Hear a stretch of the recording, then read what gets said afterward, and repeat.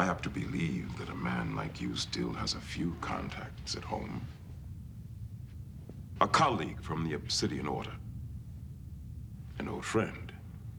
A reliable informant. Someone who might owe you a favor.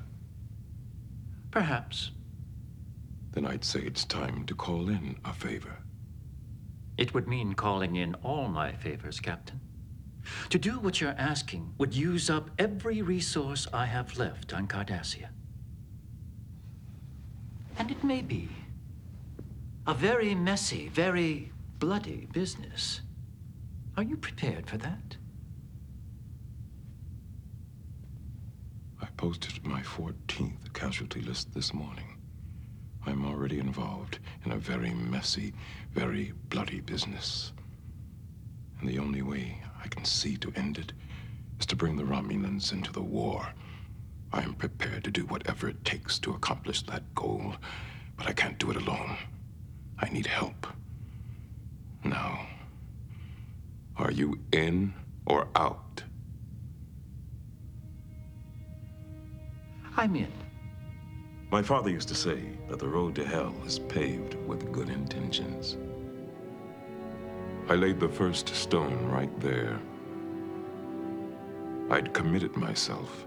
I'd pay any price, go to any lengths, because my cause was righteous.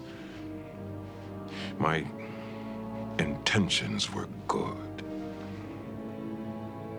In the beginning, that seemed like enough.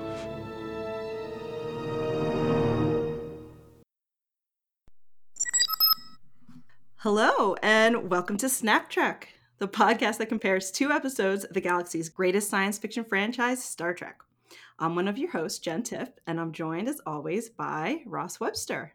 Hi, Ross. How you doing? Hello. How are you? I'm very good, thank you. Good. I'm glad to hear it. And we are very lucky today because I'm not just joined by Ross.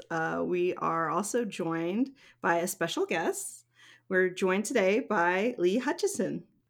Lee, how are you doing? Yeah, I'm good. Thanks very much for having me on. I'm really looking forward to it. Oh, we're so glad you're here. Lee is the host of Filibuster and the A24 Project podcast. And we're really glad you're here to talk Trek with us today. Yeah, I love chatting about Star Trek and like the idea, like I'm a big into like the idea of like double features and so on. So Snap Trek, when it's came along, has been like feels like the perfect podcast for someone like myself. Oh, awesome. Thanks for saying that. And we love listening to you. Why don't you tell listeners about your podcast? Yeah, I've got 2. So the A24 project is like, it's similar to Snap Trek in a way. We kind of focus on 2 movies a week from the A24 film distributors. So if you're ever looking to see a film where like Patrick Stewart's a neo-Nazi or Anton Yelchin's a punk rocker, like we've got films like that covered, and we interview people along the way. And then kind of Filibuster is a sort of general film and culture show, and I can't hide my kind of Star Trek fandom on that. So we talk about like independent cinema, movies, but also I managed to kind of dive into Star Trek here and there, and we kind of get some guests on from kind of behind the scenes and in front of the cameras here and there. So yeah, it's always a treat to be able to chat about Star Trek every so often. Oh, that's great. We're so glad to have you here. Yeah, I highly recommend those. I subscribe to the Nerd Party feed, so I get like all of them in the one feed. Very good. Good to have a fan. So, yeah. But yeah, it's always interesting. All right, let's do this. Some kind of game? I've never seen that one before. How do you play? On Snap Trek, we compare our episodes using a variety of categories, and we select a line or a scene or a prop or a character that we think is great, and we award a point to the answer that we think is the best.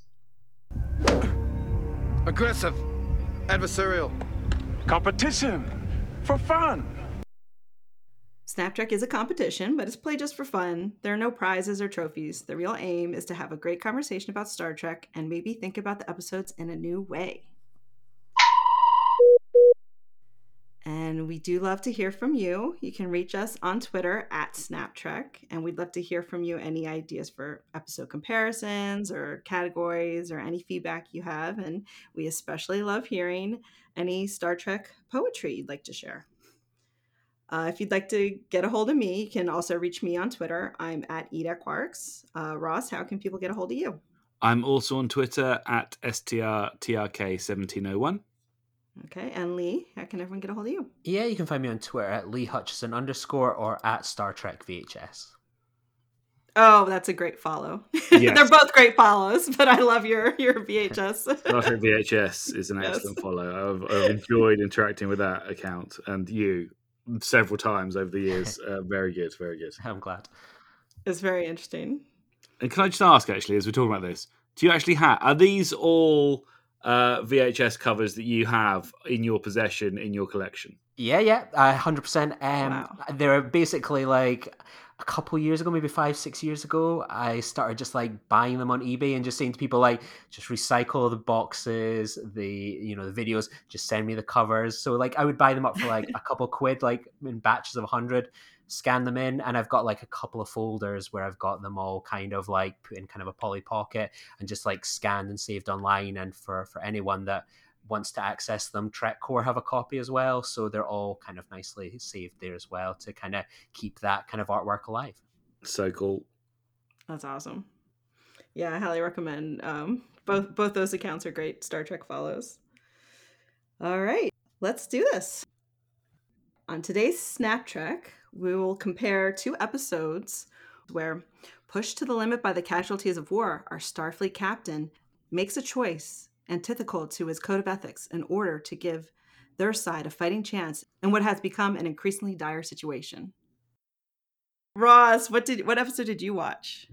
I was lucky enough to watch Series 6, Episode 19, In the Pale Moonlight. Classic. One of Star Trek's very best offerings. I am excited to see how this could compare against any other episode. On that note, Lee, what did you watch? I watched Season 3, Episode 19 of Enterprise, Damage, a criminally underrated episode of Star Trek. Absolutely, I agree. And we should say that Lee came up with this comparison, and it is a particularly tasty comparison. It really is. For the 2 captains to be facing this sort of insurmountable challenge and then dealing with it in a way which we totally wouldn't usually associate with our leads of our shows. But here we are, and it's a very, very compelling double feature. I think when I originally picked this, like I threw this double bill and a couple of others into the mix. I think I did it about like December, January, like the peak of kind of a second lockdown. Things are like a mess all across the country. And I was like, I kind of look back and went, Jesus, I was in a dark place when I picked these like double bills. It wasn't like let's put Rascals together with like Babel and stuff. It's just like, this is like, we're going really, really dark here. So like an interesting kind of throwback. It is. These are serious, like really. It's a really interesting matchup, but it's also a very thought-provoking matchup too. It's dark, but it's also just very thought-provoking and really, really good comparison here. Absolute. So it's gonna be good. All right, Commander, I would like to remind you about my poetry reading this afternoon. I wouldn't miss it for the world. I can't wait to see what he's come up with. we begin as always with a lyrical recap of the episodes under discussion. So, Ross, I'd love to hear what you have come up with for In the Pale Moonlight. Okay, so befitting an episode of such gravitas and seriousness, I have, of course, written a limerick to represent the episode. Actually, it's more than one. It's a couple. Okay. Interesting. Okay. With the fate of the quadrant at stake, Sisko has choices to make. He commissions a flawed optolithic rod. Reenac knows, of course, it's a fake. And then after I wrote that, I thought, actually, there's another half of this episode to tell as well. Garak is brought into this plot. So, of course, what it seems it is not. He knew all along the plan would go wrong and considers the costs not a lot. Excellent. Very nice.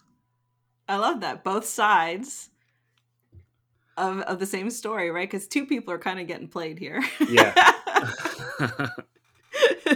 Sisko's got a plan to play, to play the Romulans, but Garrick's got his own plan too. I love it. And I kept it nicely serious. I didn't. Yeah. No funnies in this one. Yeah, there really aren't too many funnies in either of these episodes, huh? No. I think in the Pale Moonlight had a slightly. Some of it was a little bit lighter, but Damage that was dark all the way through. Yeah. All right, nicely done, Lee.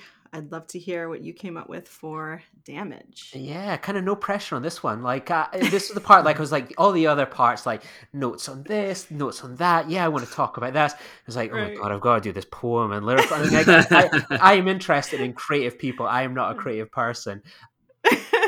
This is a challenging episode too. Yeah, and I was like, you know what I'm going to do? I'm going to just like, the good thing is like, this is always at the start of like a Snap Track episode. So I was like, you know what? I'll revisit some, dive into some episodes, just get an idea going when I've been out for like a run on some of the other work. So I just like this afternoon, I polished off a bottle of white wine, got like the rhyming dictionary kind of out, and I was like, right, here we go. So this is my attempt. I think this is the first poem I've written since primary school. So I will try not to get stage fright or start giggling. So so last week was the Battle of Azate Prime. The bell is chiming. Archer is broken and battered. The Enterprise has been clattered. T'Pol is struggling without her drug. Someone give Porthos a hug. Archer is going down a risky road. The crew has been sent a secret code. A risky plan, and Phlox won't dent, but can T'Pol be bent? A poor pad gets smashed as T'Pol lashed. Archer sends for the Mako troops. The warp coiler is protected. Whoops. Poor Casey Briggs, stranded, but he's got the chef's best produce. Is the Enterprise on course for a Xindi Starfleet truce? Wow. That was really good. You got a lot in there. That was really good.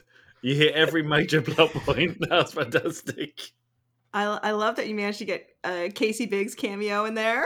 Of course, there's like a little connective tissue between the two. It had to be given. Right. Oh, that's great. That was really good. I love that. It was very good. That shouldn't be your last Star Trek poem that you write. There should definitely be more poems. Yeah. Well, we'll see what the white wine does next week. That always helps.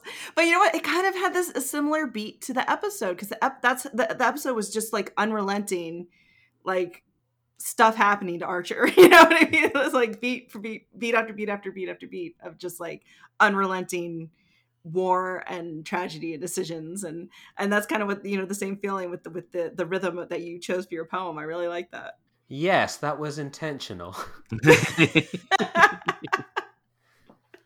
the great thing about poems. It doesn't have to be. All right. Well, those were really great, guys. Let's get to some categories. All right. Okay, for category 1, let's start with the beginning. How our captains got where they are here.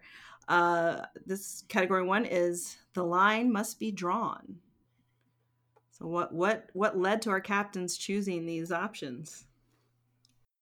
All right, Ross, the line must be drawn in the Pale Moonlight.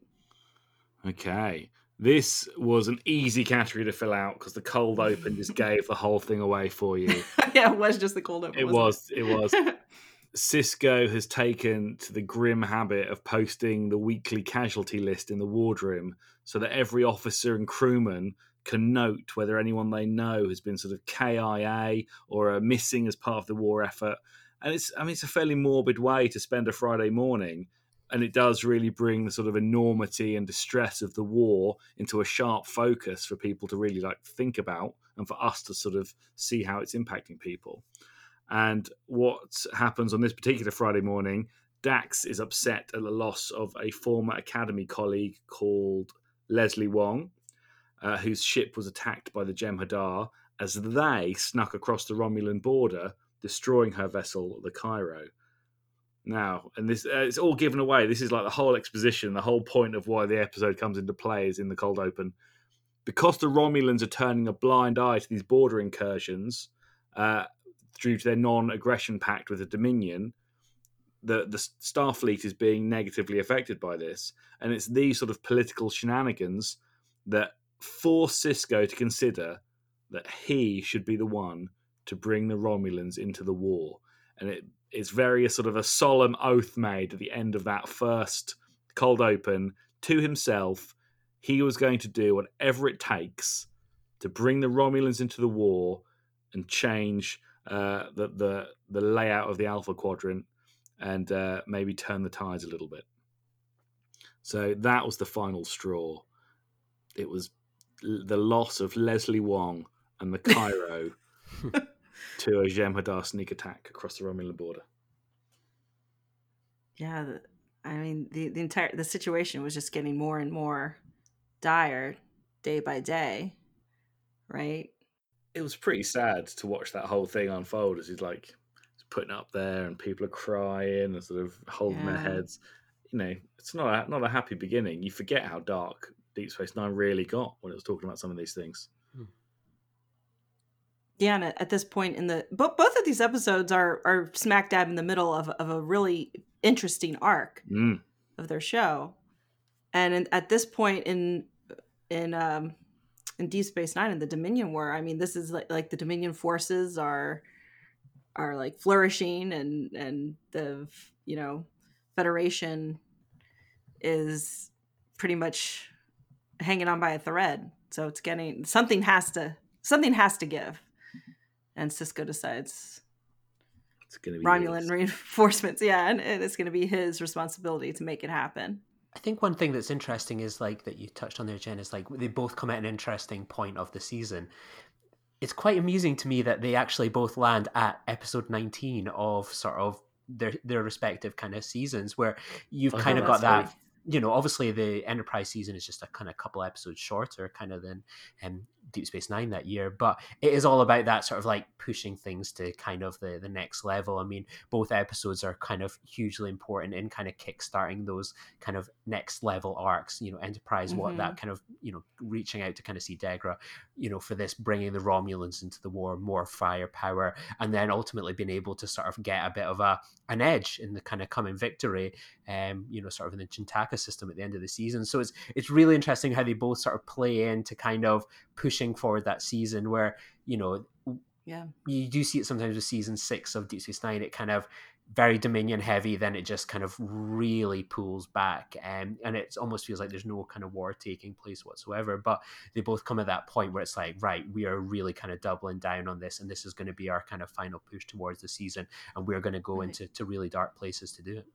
That does make you think. They whack out the Star Trek handbook and be like, see, episode 19, perfect time for crisis of confidence in the captains to really go to some dark places. Well, yeah. I mean, I guess if you are, it's a little more interesting to tell that story than it is for just nothing to go wrong, and Oh, absolutely. And no one has to, has to compromise anything within themselves, and then they win, and that's not that's not interesting storytelling. Like both of these episodes are incredibly interesting and make the captains. I mean, that much more deep characters. I don't know. It's easy, a lot easier to write a character that doesn't have to make a hard decision like that. You know? Completely. Yeah, and it's something I'm certainly going to touch on kind of as the episode kind of goes on. So yeah, I think it for sure that that is what makes this an interesting kind of, it's not just a pairing, but it's like episodes. It is conflict drama that, you hear the interviews with so many Star Trek writers over the years. Like that is what they want to be doing. That is what they want to be kind of playing to. But sometimes they get trapped in that Roddenberry box, that Roddenberry vision, right or wrong. Crew. Right. That's a good point. That's a good point. These probably were a lot of fun for both Avery Brooks and Scott Bakula too. I didn't think of it that way to play. And on that note, in Damage, Lee, where must the line be drawn in Damage? Yeah, so for Archer, he's, as we kind of touched on, he has been a kind of broken and battered man. He's gone on a suicide mission that has failed, but he's potentially made an ally with Degra from this sort of Xindi Council. So he has left them a message that in 3 days' time, he will be waiting for the Enterprise But the problem is that they are 4 light years away from their current position, and the Enterprise doesn't have a warp drive. And Archer, without even sort of batting an eyelid, is immediately kind of thinks, right, I need to go back to these people we helped the other day and essentially steal their warp coil. And he makes that conscious decision that he is going to be willingly kind of stranding people, potentially sacrificing them, so that he can make a meeting that may or may not lead to sort of a positive destination for the Enterprise and for their mission to kind of save Earth. It's a very quick decision for him, isn't it? And we see Sisko struggle with it all through the episode about what he's done, and we see Archer just sort of almost instantly decide that's what he's going to do. And it's a more quickly told tale, but wow, he goes there so quickly. I was like, wow, he's not even giving this a second thought. This is where he's going. He's doing it quick. I think he gave it some thought, but he's also on a time crunch. Oh yeah, that's it. He has to get to this coordinate in 3 days or whatever it is, versus like Sisko's is more of, this is what our strategy should be next in this war, versus like Archer's got to be done in the next few minutes. This has to be done. We have to get to we have to make this rendezvous point, or else all is lost. And I think given that time crunch, he did. I mean, we there was a scene where he was alone in his ready room and he speaks to Phlox, and you see he struggles with the decision. But you're right. I mean, he does make it because, I mean, he's Archer. Of course, that's the decision he's going to make. He's going to save Earth, no matter what it takes. And I suppose is the interesting thing when you think about it. Like, Enterprise is on the front line. It is a ship alone dealing with these kind of issues. Like, there's no one to kind of contact Earth to find out what's kind of going on, to seek approval, to get backup. With Deep Space Nine, it is very much a station behind the lines at the moment. It has that ability to make those decisions. If you are sort of the USS Excalibur or something like that on the Cardassian border, seeing people show up, or the AR-558, you see those very huge differences, those people that don't have their beds, their sonic showers, and the decisions they make. Sisko has that more time to kind of play things through, to play on the line, to dance along it. Archer has no choice but to step over it, and it has been very much that season-long arc. And I'm going to try my best within Damage to just focus on Damage and what goes on in Damage, but it is also a part of a larger whole, in a way that, as much as we think sort of Deep Space Nine is serialized, it never kind of came as close really until sort of the final 10 episodes of how serialized season 3 of Enterprise was. Yeah, in Series 3 of Enterprise, you really need the cold open at the beginning of this episode to tell you what's gone on in the previous episodes. Otherwise, you really wouldn't follow where they are. Yeah. And it was so easy to carry on watching. I just kept on going up until E squared, I think. It just carried on. I thought, this is great. I'm back in it again. So I was really following it through. But he, as you say, almost Sisko is in sort of a luxurious position. He's still commanding his station. He's in his home, whereas Archer is essentially walking around the ruins of his starship trying to figure out how he's going to save the planet.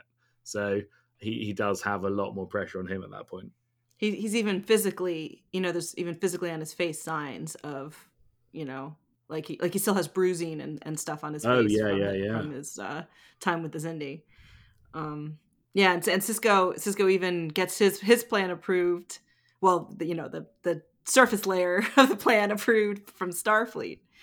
Whereas Archer's just totally, like you mentioned, Lee, he's just totally, frontier. He's the one that's on the line and has to make these decisions. And that's always one thing that's slightly interesting. Bothered me a little bit about In the Pale Moonlight, which is sacrilegious to say, and I think it's an incredible hour of Star Trek, is that I always regret that they had that little line that he sought permission from Starfleet to do that. I wish it was like a complete rogue operation between this Starfleet captain and this Cardassian sort of traitor, and with this mysterious past. Like, I wish that was kept in, because it plays better especially when they're like, people start getting killed off that know things and so on. And I think you think like, what's happened to say one day like they pick up that signal, or you can imagine the Romulans have listening posts here, there, everywhere, or they hack Starfleet, something like that. There's some WikiLeaks leak of like, this Stardate Captain Sisko, like, that is not a good position to kind of be in. It always feels like it just takes away from what is a really good kind of dynamic between a couple of people. It just makes it unnecessarily larger in my thing, and it takes away just a little bit of the drama. You know what? I agree with that. I think that I think though if they didn't have it in, it's the signing off in the biomimetic gel that I think if they didn't have something about Starfleet being like, how would that have worked if he didn't? You know what I mean? Like how would he have gotten to do that without getting reprimanded or investigated or whatever? I don't know. To make me feel better, I kind of feel like, okay, well, maybe it was signed off by Section 31 and not like traditional Starfleet Command. This seems like a Section 31. This is completely a Section 31 kind of mission. Yeah, but I agree with with what you're saying, Lee. But I take it like a step farther because I think, I mean, we can talk about this later, but I think that like Sisko kind of pawned off the dirty work to Garrick. Mm-hmm. In such a way that like it kind of fits, you know what I mean? Like he didn't actually get his hands dirty compared to like Archer. I kind of feel like, I don't know. No, I see what you mean. Actually, you know what I mean? That's what he brought Garrick in ostensibly to utilize his skills and make contact with the Cardassians. He knew that he would do things that Sisko wouldn't. And Garrick says as much at the end, doesn't he? Yeah. That's why you brought me in. You knew that if anyone was going to get this done, it's going to be me, and I'd do anything it took. Like here's a point. Like, do you guys like? I'm sure you do. Do you guys know where like the title "The Pale Moonlight" comes from? Dance with the Devil in the Pale Moonlight.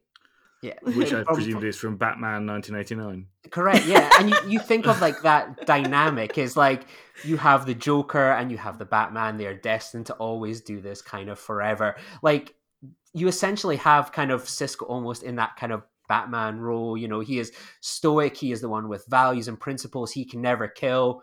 But the Joker, he is the one that can kind of go off and do that. And you know, Garrick is very similar into that traits. You know, he will say a smile, but he has no qualms about stabbing you in the back.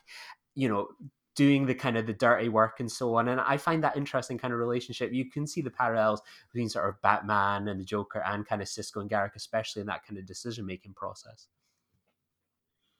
I like it. The idea that they're both, geniuses, but will approach things completely differently because they're just different people to the core, but they've both got the same goal, so they're going to work together and try and achieve something. I don't know. Is it really? Is that really where the title comes from? Batman? Yeah, 100%. Yeah, it is. Yeah. That didn't come from somewhere. Like nope, Batman him saying. I wish I had it to hand, but yeah, like it's been asked before, like where they got it from. They were like, yeah, they took it from Batman, and there was like there's a thing out there with the writer, I think it's Sam Hamm, who wrote the original Batman, and they asked him about that line, and he was like, I wish I could have taken credit for it. Like he had written the first draft and he goes like someone else just like scribbled it in. It's like it's a totally original line, and it does come from Batman. And I love when like you have Star Trek that goes from like Greek, Latin, everything. It's like you can imagine like the Ira Stephen Bears, the Robert Hewitt Wilson, the Ronald D. Moore's going, I really like that line in Batman. Yeah, let's make that an episode title. Oh my god, that's that is so fascinating. Cool. That's so interesting.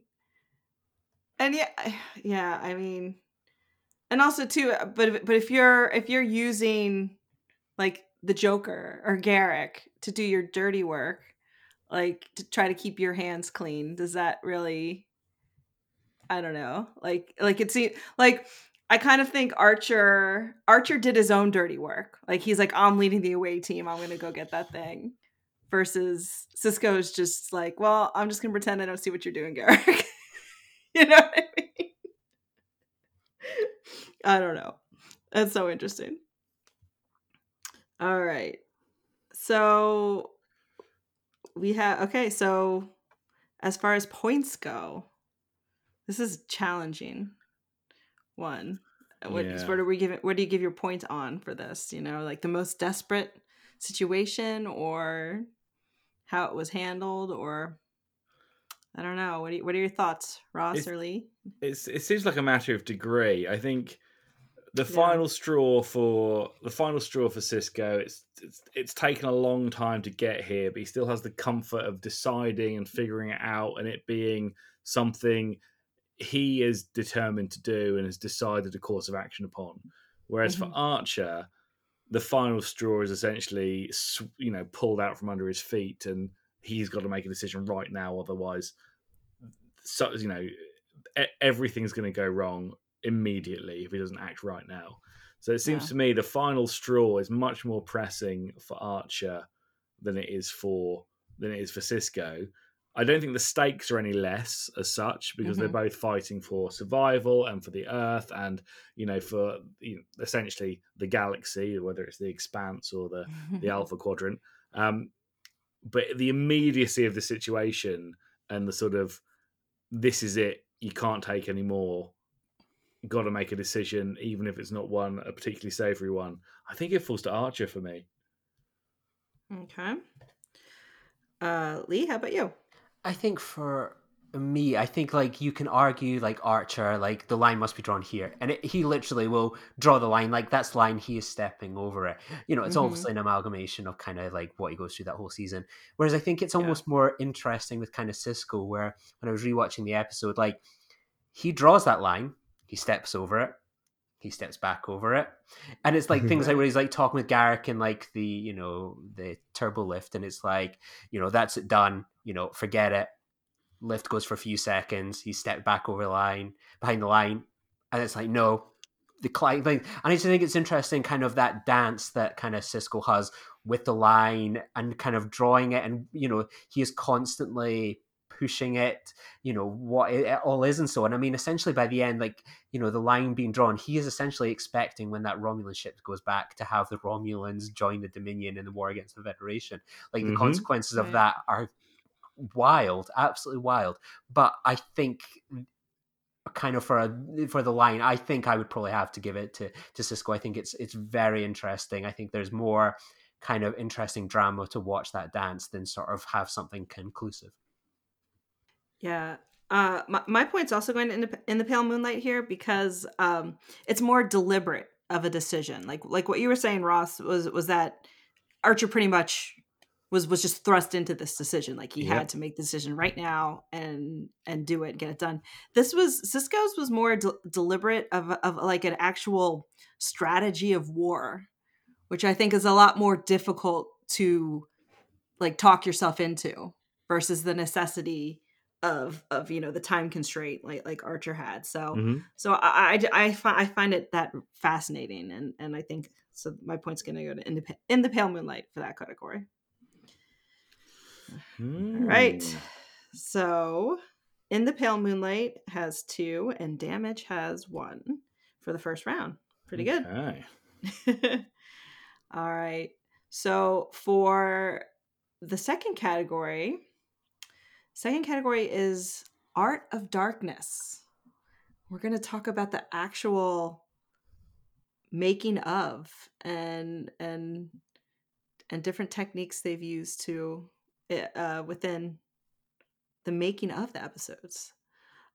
Lee, would you like to start for Damage? Yeah, this is something I'm when it comes to like, I suppose a little bit of background to this, like I love Star Trek. I've grown up with it as like a kid. I'm just about to turn into my mid-30s. Like it's always been kind of my life, but it's also been an education for me. Like it was the TV show, it was the film I was always exposed to as a kid, and it introduced me to so many kind of filmmaking techniques and how TV was put together. So I've always viewed Star Trek like so if someone asked me like who's your kind of like Star Trek kind of Mount Rushmore, it would pretty much be the people behind the kind of camera. So whenever I watch Star Trek, that is often at the back of my mind. And I think Damage and season 3 are really interesting kind of to explore. And I think there was like a tweet a couple months ago where someone spoke about like what is some of the best looking episodes of Star Trek, and you get so many of the kind of typical kind of episodes and so on, but I put up ones where I put like a couple of screenshots from like Azati Prime and Damage.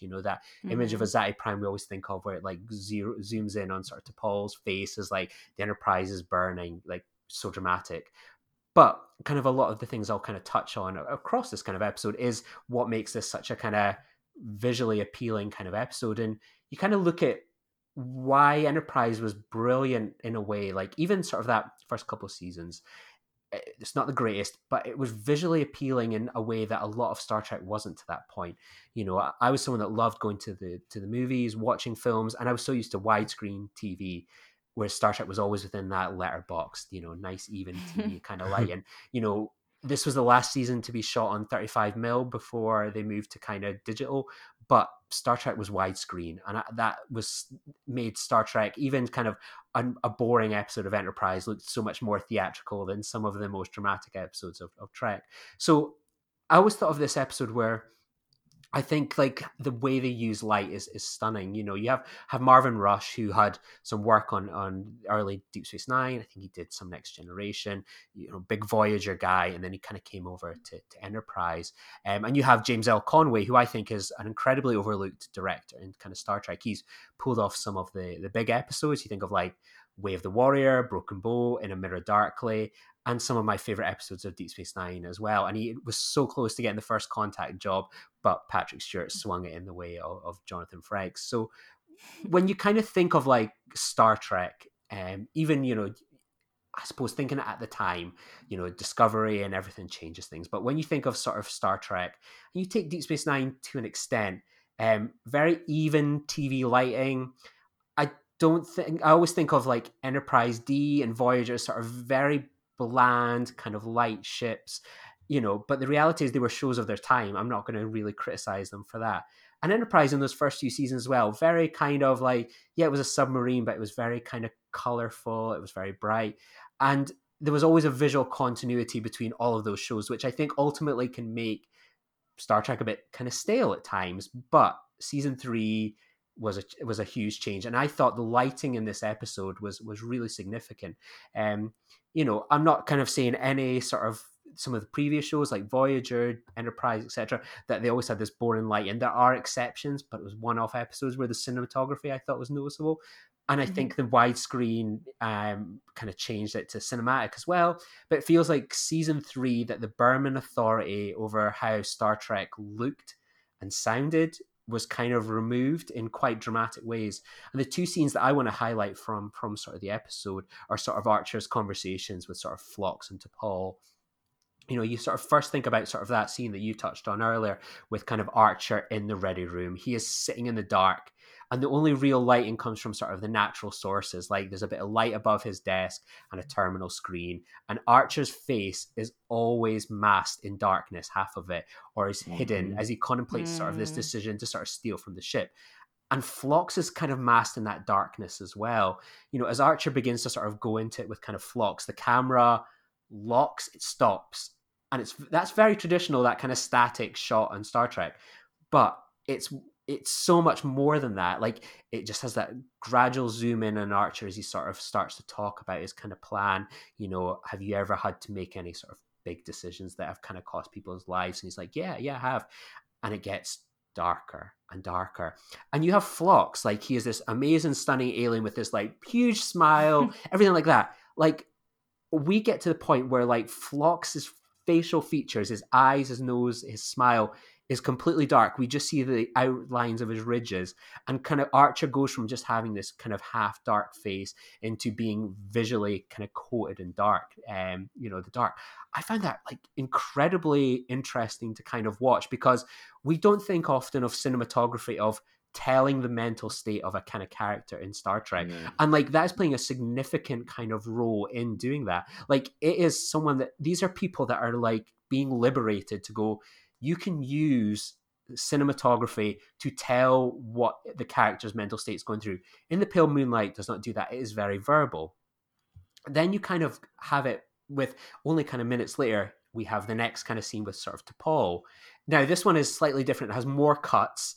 And I find that interesting because with Phlox, like, he is someone that every one of these crew is like enabling kind of Archer's decision. Whereas T'Pol is kind of quite frantic. There's these cuts. They're dancing around each other. There's almost this dance of like, and we'll kind of touch on it a little bit more, sort of the context of that kind of conversation. But there's a bit where like Archer's not looking at her. He's like, I've made up my decision, and she's behind him on his shoulder, this head. She's almost like the angel to his devil here. But what I found interesting, you have these two conflict scenes with Phlox and T'Pol. There's no music. Until kind of T'Pol breaks, she snaps the pad, and then sort of like it pulls you back in that these two scenes have been stripped of music. And that is totally normal with Star Trek, but I'm a fan of that creative process of stripping something of music. When Archer's having that conversation with Phlox, he's saying he is going to cross a line. How do we as audience members respond to that? Are we judging Archer? Are we shocked by what's going on? Are we like, hell yeah, Archer, you go get them, and so on? Are we very much in that kind of post 9/11 kind of we're up for it kind of world? We are making those decisions. Like the audio is not kind of dictating that.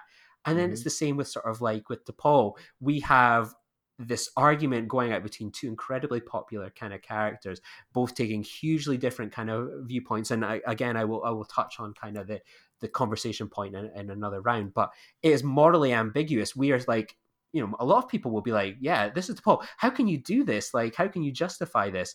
And then sort of the music kind of kicks in, and it's not playing where it's like dramatic. It's like very sympathetic to Paul, that she's broken down. She is completely kind of done by this point.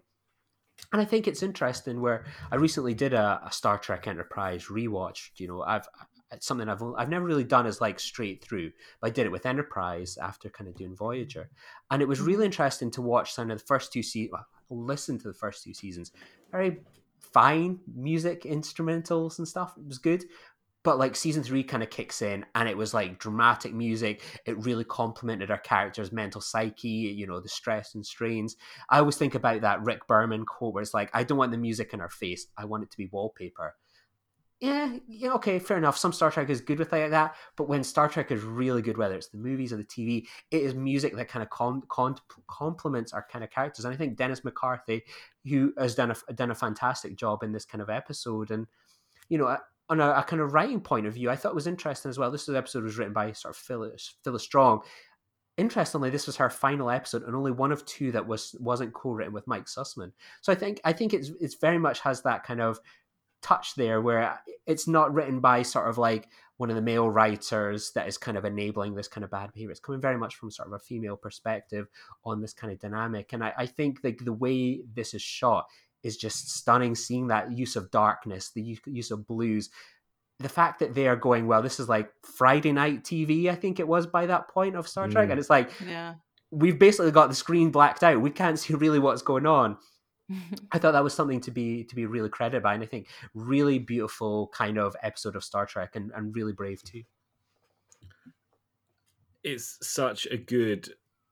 First of all, I think it's great that we're actually discussing this version of Star Trek, because we never in Snap Trek we never really go behind the scenes to this extent or talk about creative decisions or dynamics like that. So it's interesting to talk about this. The scene you picked with Phlox, whereby Archer and he are talking, it honestly stood out when I watched Damage. That like, wow, they've totally blacked out both their faces, and they're sending us a message here that these people are in dark places. They're doing things they wouldn't normally do, and here's us doing something we wouldn't normally do. We're not. This isn't Picard on the bridge of the Enterprise. This is a man in the darkest pits of his psyche, contemplating things he never thought he should or could consider.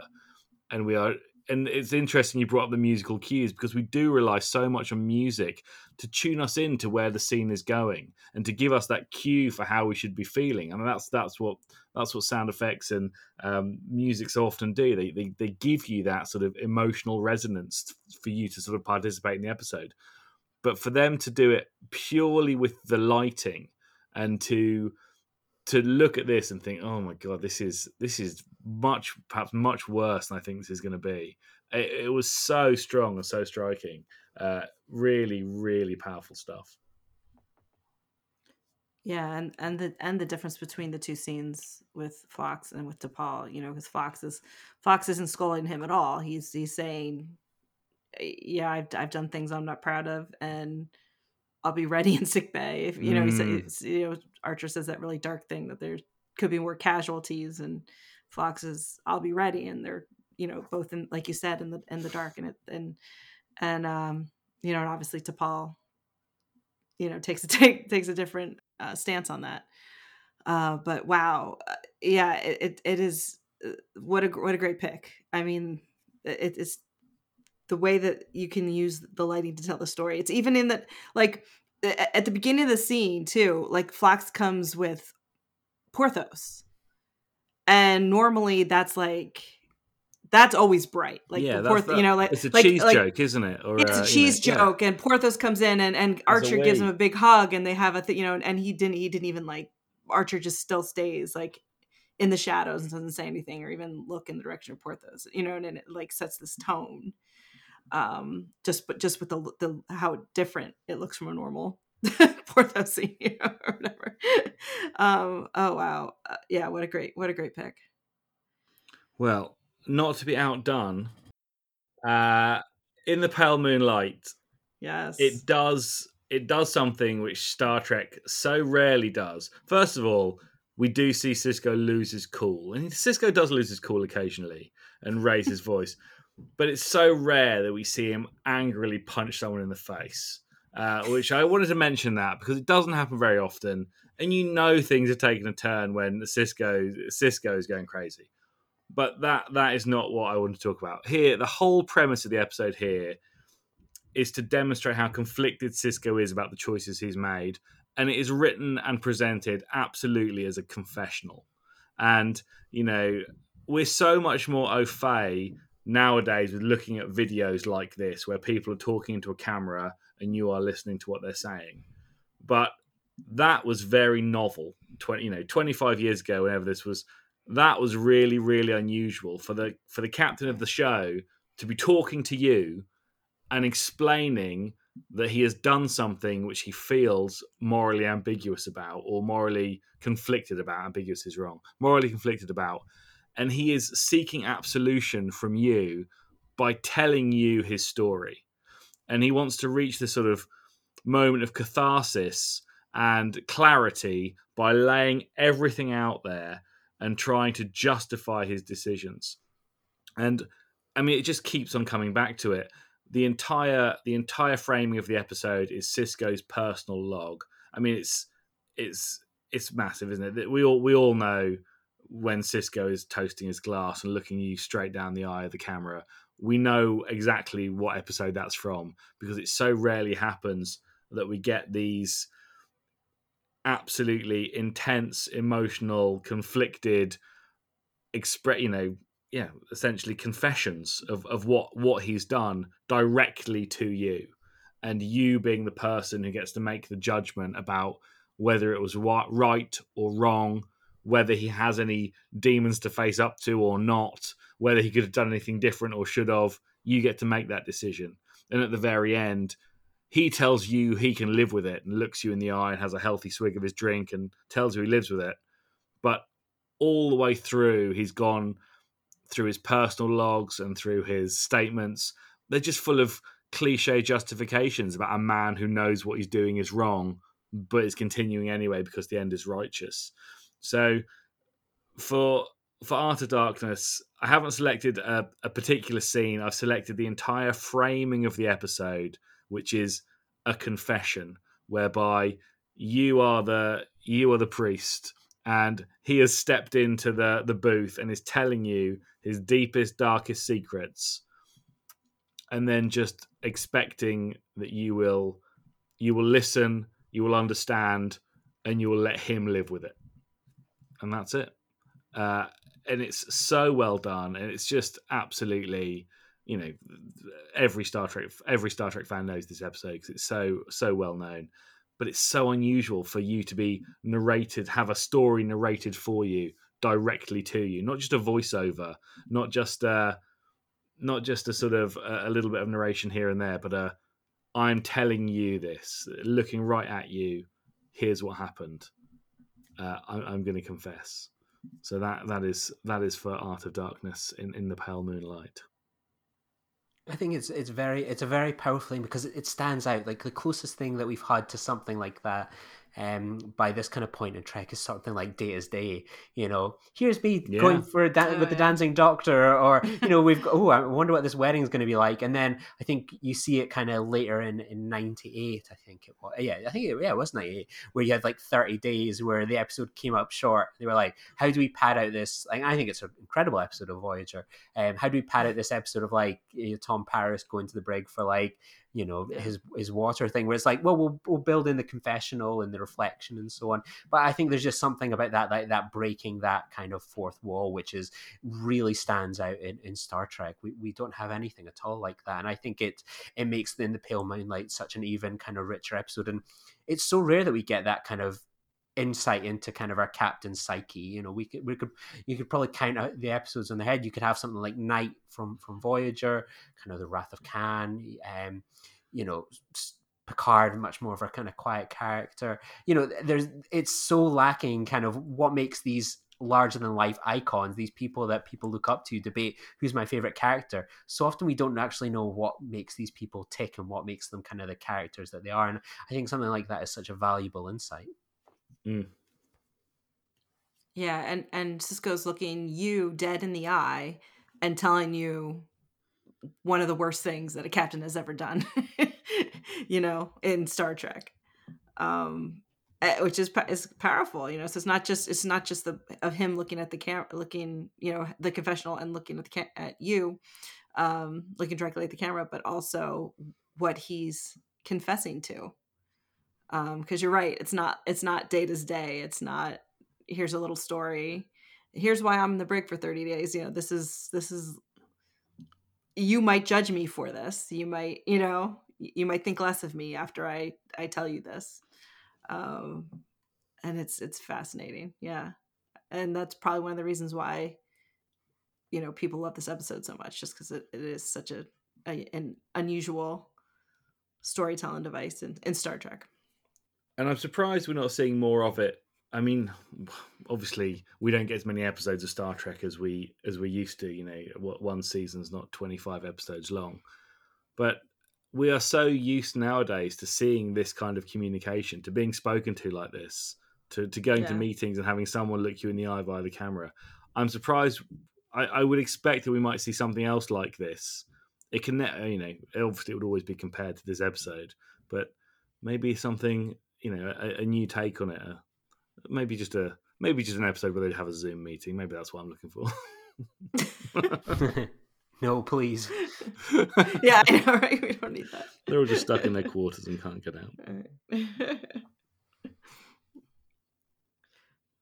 Yeah, I could see them doing something more like Data's Day with like the Discovery bridge crew or something like that. You know, yes, a little less high stakes with that, which would be fun.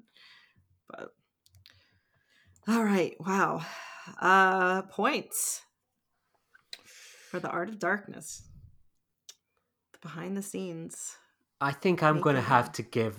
I'm going to, you know, this is the thing where you feel so bad, but like I'm going to vote for Damage for this one. I think like as and like it's one thing. Oh my god, I feel so sacrilegious like voting against In the Pale Moonlight. No. Oh my god. But it's one of those things. Like I think as amazing as like that Michael Taylor script is for In the Pale Moonlight, I think there's something to be said for Star Trek telling a story visually with sort of like artistic flair and giving an insight into that kind of psyche without having people kind of talk you through what they're thinking. I think that's something to be admired, and I think it can be easy to fall on, this is what I'm thinking, this is what I'm doing, this is how I felt when I did it. Like I just think, as I say, I just go back to like early 2000s Star Trek, and you have this scene of characters completely shrouded in complete darkness on Friday night TV. I'm sure someone will turn around and it was actually like, tell me it was still on like Monday night or whatever at the time, but like Friday night Star Trek TV, where you've got like your main characters, you're casting them in such a dark way, you're not lighting them. It's the sign of like, that is basically what we're seeing with a lot of Discovery now, that kind of darker lighting, kind of, you know, things like that. Like Enterprise is a critical kind of juncture, and while it failed, it's gone on and been a success in other shows. So yeah, I think I have to kind of pick Damage this time. I think for me, I really love the way that Sisko is portrayed and the confession of it all. I love, and it's so well established in Star Trek canon that this is just a fabulous episode, and we recognize this style of communication specifically with this episode. But I was honestly like, when Phlox and Archer were having that conversation, I was holding my breath. I was like, oh God. It took me by surprise how deeply I felt that sort of dark moment portrayed. So I think I'm going to give my point to Damage as well. I feel very strange now giving 2 points in a row to Damage. But I emotionally felt that scene happen. And maybe it's a recency effect because I've watched In the Pale Moonlight more times than I've watched Damage. But watching them together, maybe that's why it helped. But I really felt it this time, and it took me by surprise a little bit, but it was very effective. So I'm very happy to give my point to Damage. Yeah, my point's going to Damage for this category too. It just feels very theatrical. The whole thing, like not just like those two scenes you mentioned, but the entire T'Pol subplot here. Every scene with T'Pol, it feels like they use the same techniques to show us how she's feeling. Like when she's going through withdrawal, when she's looking for the high, when that shower scene as well, like the shower scene. That is like horror movie style stuff. That is unbelievable. It's one of those things like I felt like I could have gone on with so many things, but I was like, no, I'm going to focus on that. Yeah. Like that shower scene of like they're having that kind of make out, like very horror movie, like the music's a bit uneven, something's a bit going wrong, and then like you have like T'Pol basically like a monster that looks like it's going to stab you. Like what the heck? Like that is wild, and I'm all here for wild Star Trek. Yeah, me too. Yeah, and they did that felt surreal, even that scene like before she turned into the zombie. That scene it doesn't come out of nowhere, but it turns into something which was just I honestly did not expect that to happen, and it really, really took me by surprise. But it was so good, and I love the callback. The whole episode, that entire plot is a callback to Impulse. But I loved that because I love Impulse because I like zombie films, so I was all over it. And I want to on record that I was not the one that brought up Trip in the shower. All right, so that's Damage swept that category. So after 2 rounds, Damage has 4, and In the Pale Moonlight has 2. All right, we're gonna get hate mail for this. I know, right? Yeah, I know. It's still early. There's still rounds to go. Oh, there's loads of rounds. There's always time. All right. So since we've been touching on it a lot here, well, let's talk a little bit more about our captains and talk about the best moment of self-reflection. Okay, Ross, what's your best moment of self-reflection for In the Pale Moonlight? So moment of self-reflection, again, the beauty of In the Pale Moonlight is that Sisko's narrating you all his innermost thoughts. So I knew exactly when this moment of self-reflection took place. Sisko and Garak have brought a data forger onto the station, and Sisko has to pull a few strings with the Klingon High Council to get him out of jail, and now this gloriously blue alien called Grathon Tolar is in Quark's bar celebrating his freedom by downing Whelan bitters and trying to dance with a dubber girl named Mapella. So Mapella rejects Tolar's advances, and Quark steps in and is promptly stabbed by Tolar. And this is when it becomes a personal problem for Sisko, because he has to cover for the fact that Tolar is aboard, and he has to then demonstrate to Quark that he is not above bending the rules to get what he wants done. And there's a nice euphemism because Quark calls what it is a bribe, and you can see the swell of satisfaction on his face as he outlines all the things he wants Sisko's to do for him in order to guarantee his silence. And then Quark rounds it off by reciting, I can't remember.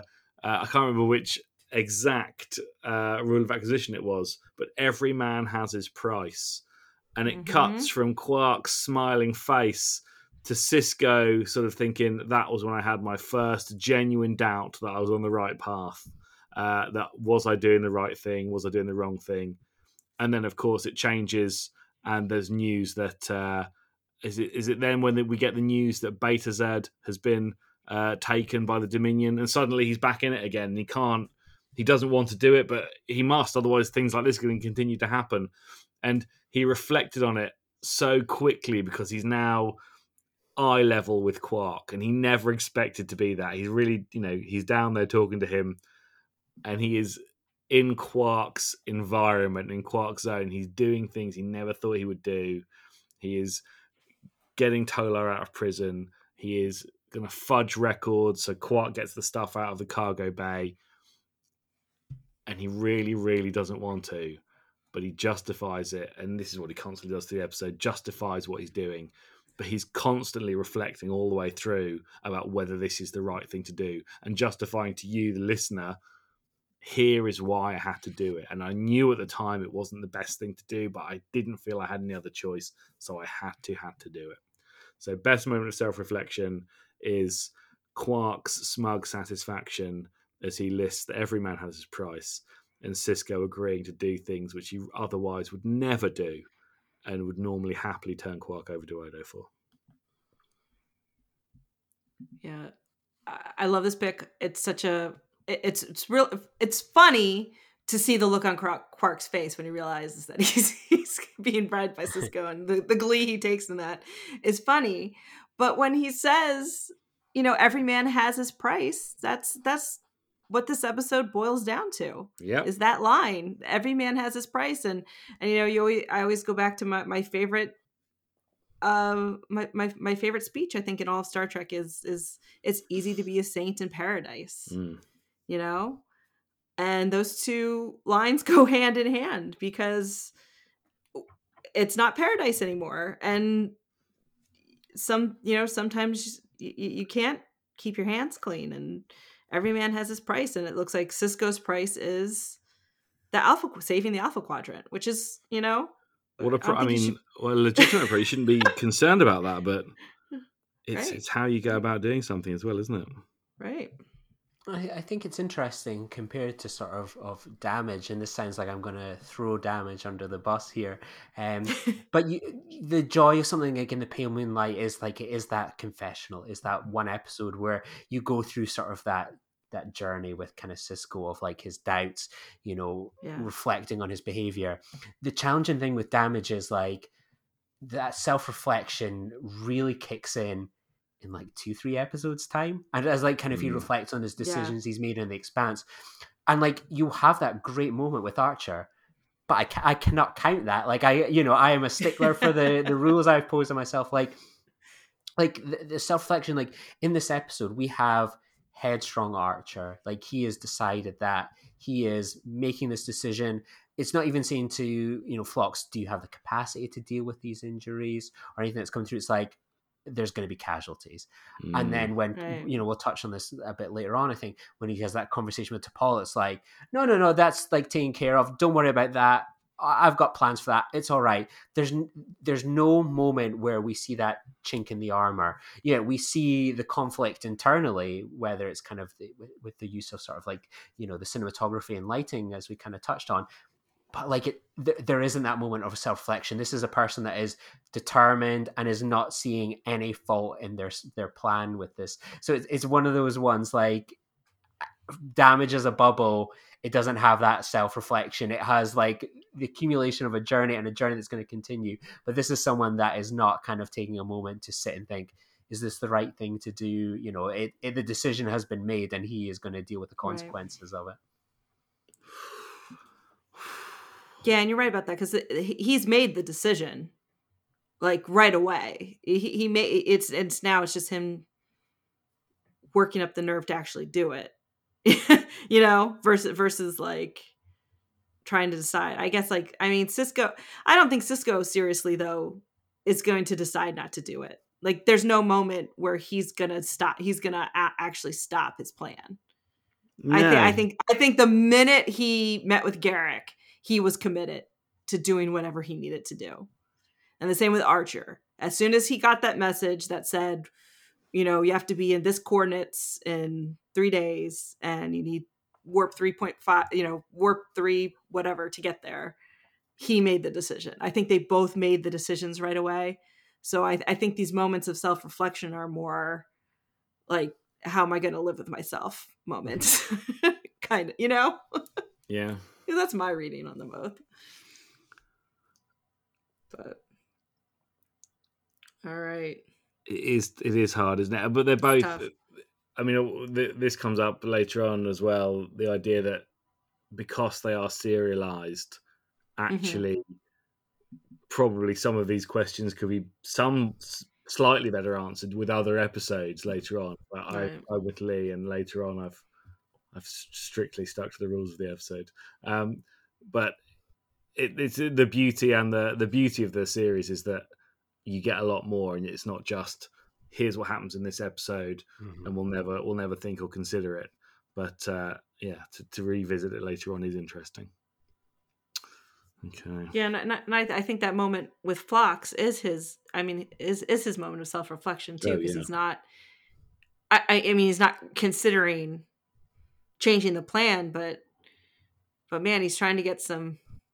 He wants some support. He wants some justification. You know, have you ever done anything you considered was unethical? I know that what I'm considering is unethical. Now I want somebody else to say, do you know what? In a similar situation, I would do what you're doing.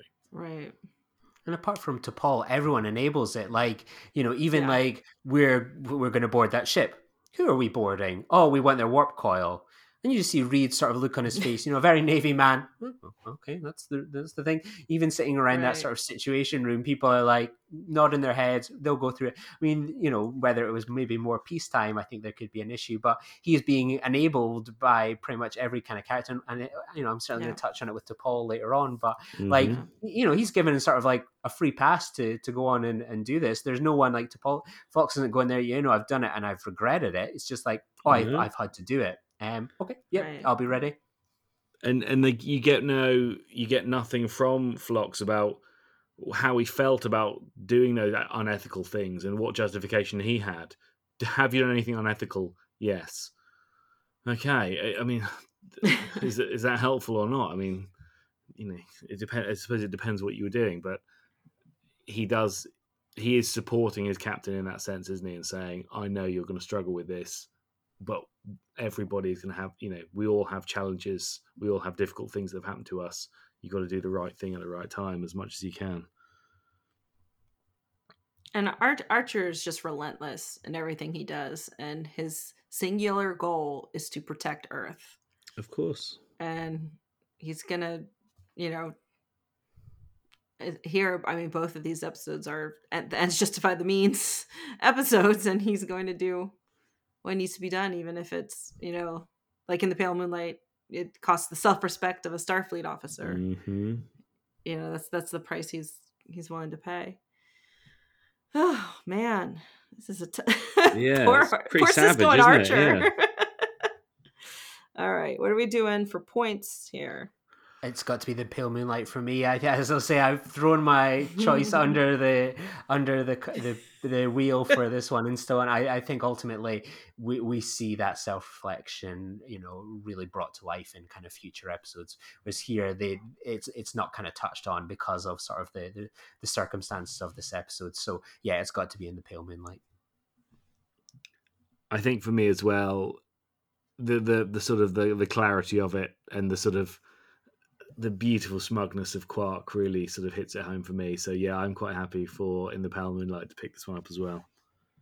Yeah, In the Pale Moonlight for me as well too. And it's the same. Like I said earlier, I don't think he was actually considering not going through with anything. But it's more. But it did kind of, you know, put into focus what he was actually doing. The fact that he actually had to get down to Quark's level and bribe him.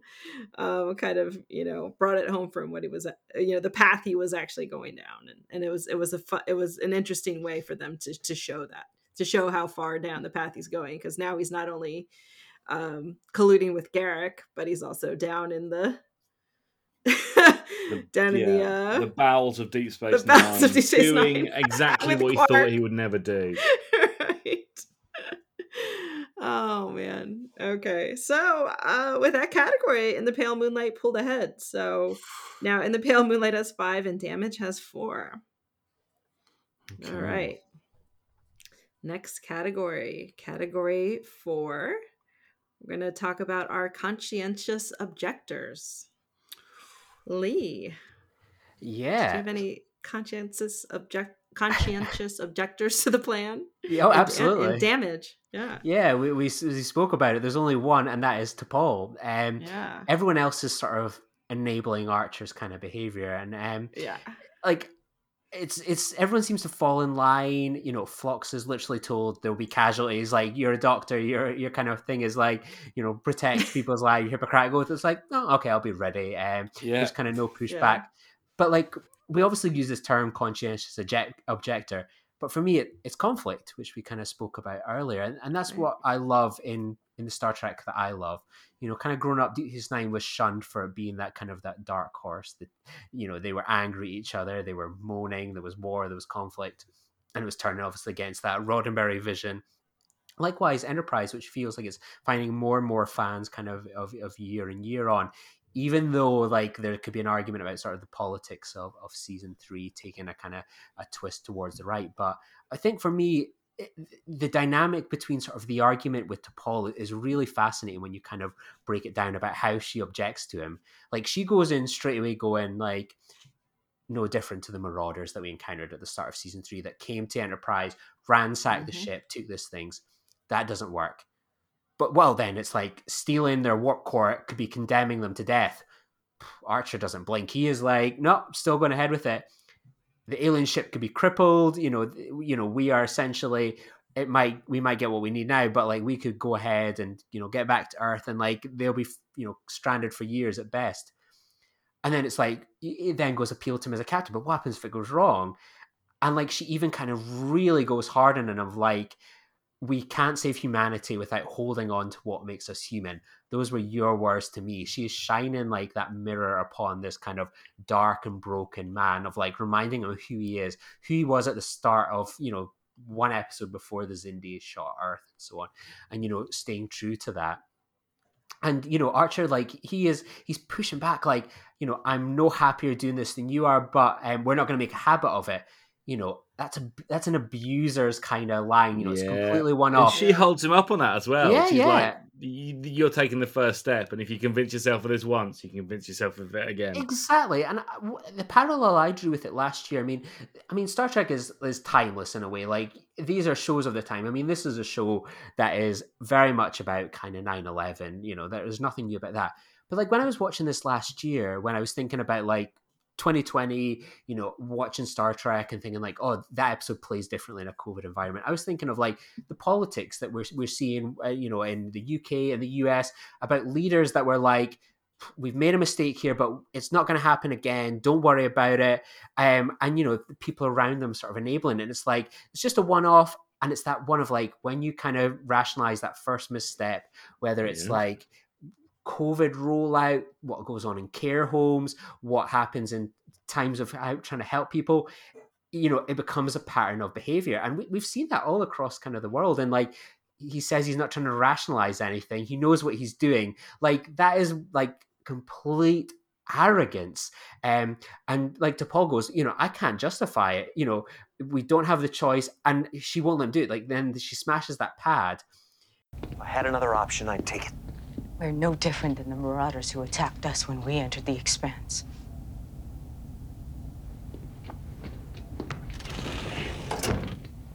We're a lot different. By stealing their warp quill, we could be condemning them to death. We're gonna leave them a supply of Trellium, along with some extra food. I'm not saying it'll be easy for them, but they'll stand a decent chance of making it home. You're forgetting forgetting that we're in a dangerous region of space. Our assaults could cripple their ability to defend themselves. Not if we do it right. And what if something goes wrong? We can debate this all day. I've made my decision. We can't save humanity without holding on to what makes us human. Those were your words to me. I'm no happier doing this than you are. But we're not going to make a habit of it. Once you rationalize the first misstep, it's easy to fall into a pattern of behavior. I'm not rationalizing anything. I know full well what I'm doing. I can't justify this course of action. We don't have a choice. I won't let you do it! But what's interesting for me is that as much as she is an objector, she totally allows it to happen seconds later. She gets on board very quickly. She is essentially damaged herself. You know, she is suffering drug withdrawals, and it's the fact that she is going hard in on him. She is like 100% correct, but she's been emotionally compromised with Trillium D. And then the moment kind of passes, like the smashing of this kind of pad should be the moment of like Archer going, you know what? I'm wrong here. Yeah, you're right. I've seen the light. But it's like T'Pol kind of breaks, and it's like they kind of have that little. You can imagine it, like we've all probably been in relationships where we've had that argument. Probably not about like stealing stuff, but yeah. where it's like it all bubbles up, and then there's a moment of like a giggle or something where it's like, oh yeah, you've never broken my pad before or something, and it diffuses the situation. And she's like, you know, I've not meditated. You know, it's like the moment passes, and he's like, I need you to go meditate because I need you on the bridge to make it successful. And it's not so much that she wins the argument or that Archer wins. It's just that she is just like broken. She's like, she doesn't have She's the capacity. incapable of carrying it on. Yeah, exactly. And it's like such strong objection, and everything she says is correct, but it just pitters out. And it's when the reality is you've got a few days to do anything. The ship is probably getting further away. You know, Enterprise is damaged. Time is taken away. It ultimately gets wrapped up quite quickly, but it's a hell of an objection. But ultimately, it falls very, very short, and she's there on the bridge commanding at the end. She really goes in for it, and I think it was a really bizarre juxtaposition to have. Well, it wasn't a bizarre juxtaposition because they're both dealing with things they know are wrong and trying to come to terms with them. Both T'Pol and Archer are dealing with difficult personal situations, and trying to come to terms with them. So it does make sense as a sort of an A plot and a B plot. But I love this as the intersection between the A plot and the B plots. That you're watching T'Pol break down gradually, and you're watching Archer break down gradually. And here's where, in any other episode, she'd have convinced him of what to do, or she'd have persuaded him of a better course of action, or given him food for thought. But she couldn't because she doesn't trust herself because she's in a bad place herself. And I really like that as the intersection between the two plots. I feel like I love T'Pol, and I love the whole storyline that she got with the Trillium D. And I feel here like she. If she was able to suppress her emotions, like if Trillium D wasn't an issue, they would have had a very similar conversation. Mm-hmm. Like this, she still would have felt the way she felt. Like that's not, I mean, she wouldn't have lashed out and broken the pad and all that stuff. No. So I feel like the thing that would have been different is that she wouldn't have given up so quickly. I agree. You know what I mean? Because they have it, and he's kind of like he uses that. He's very dismissive because he's made his decision. So he's dismissive of her objections, not just because of her saying it in such a way where she's lashing out. And then afterwards she's just, like you said, she's just done because she has other things on her mind. So she said her piece, and God, there's almost the part I hate is it's almost like she apologizes, mm-hmm. but she doesn't. She said it's something like, I forget what she says, like I said things I didn't mean, or whatever it is they say. and he says it's okay, or which I hate, because she's not the one who should be apologizing. I guess maybe for breaking the pad.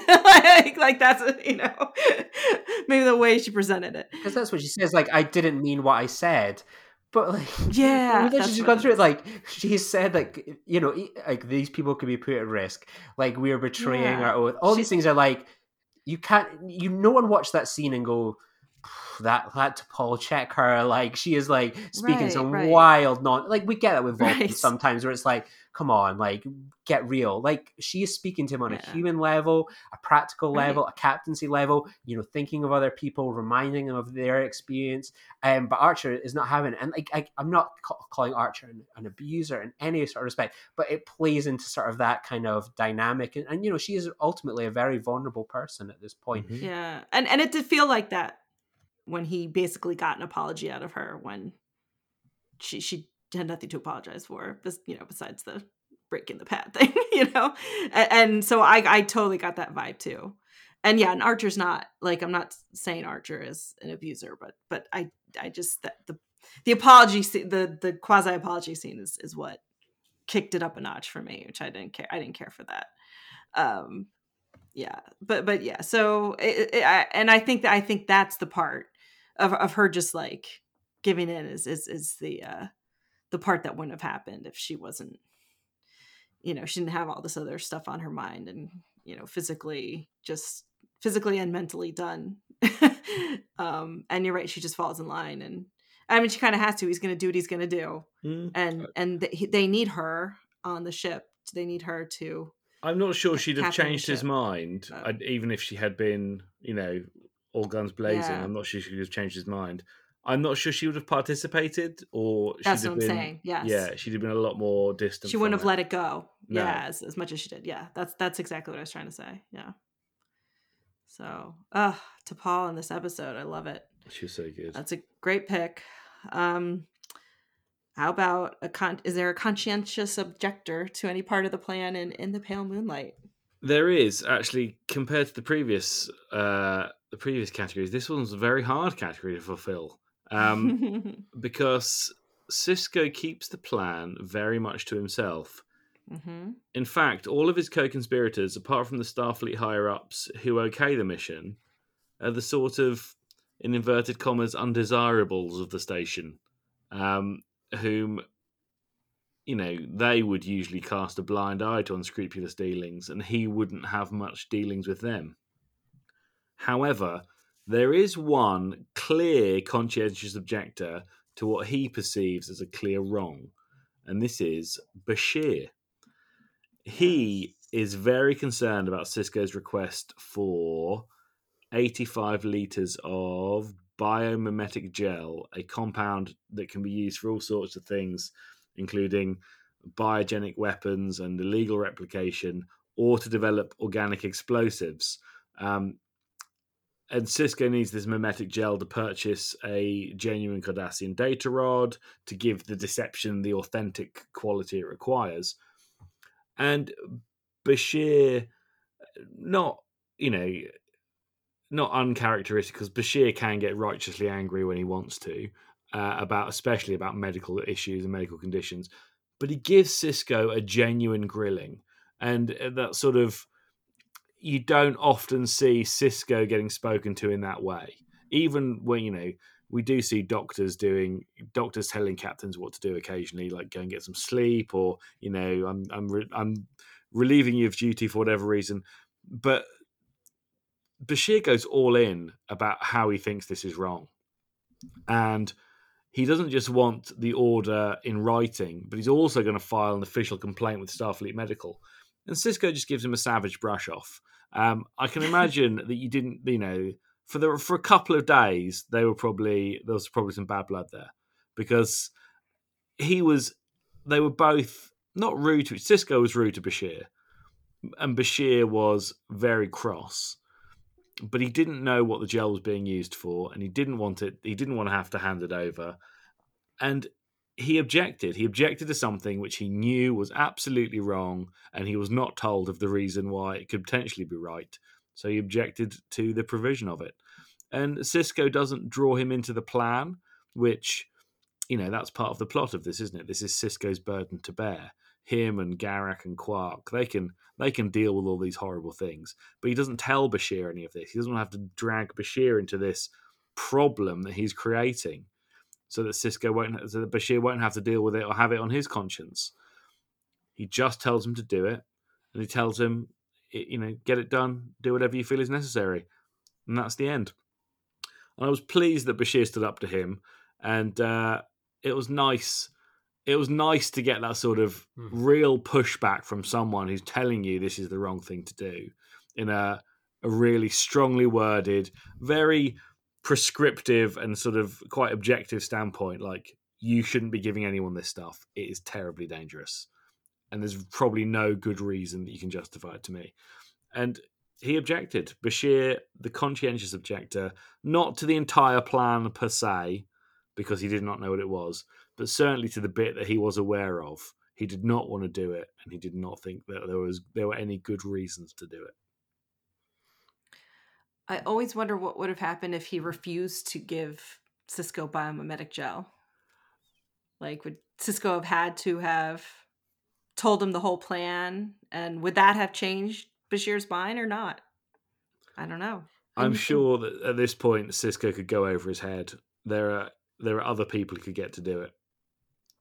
And you kind of think of, like, Bashir's had experience of, like, the damage biomimetic gel can cause. Like, was it, like, Distant Voices in season 3, where, like, they talk about, like, I can't remember how it all kind of unfold, but like the person was trying to get it. So like he knows the kind of the people that something like that attracts. But I think ultimately Sisko would have just overruled him and went like, I need this, like, this is an order from your captain. You can go through the process of like putting in a complaint, but it's happening. And if push came to shove, someone from the Starfleet head honchos would say, tap on the shoulder, it's happening, and so on, deal with it. Right. Yeah. He's already got the okay. He doesn't need to explain it to Bashir.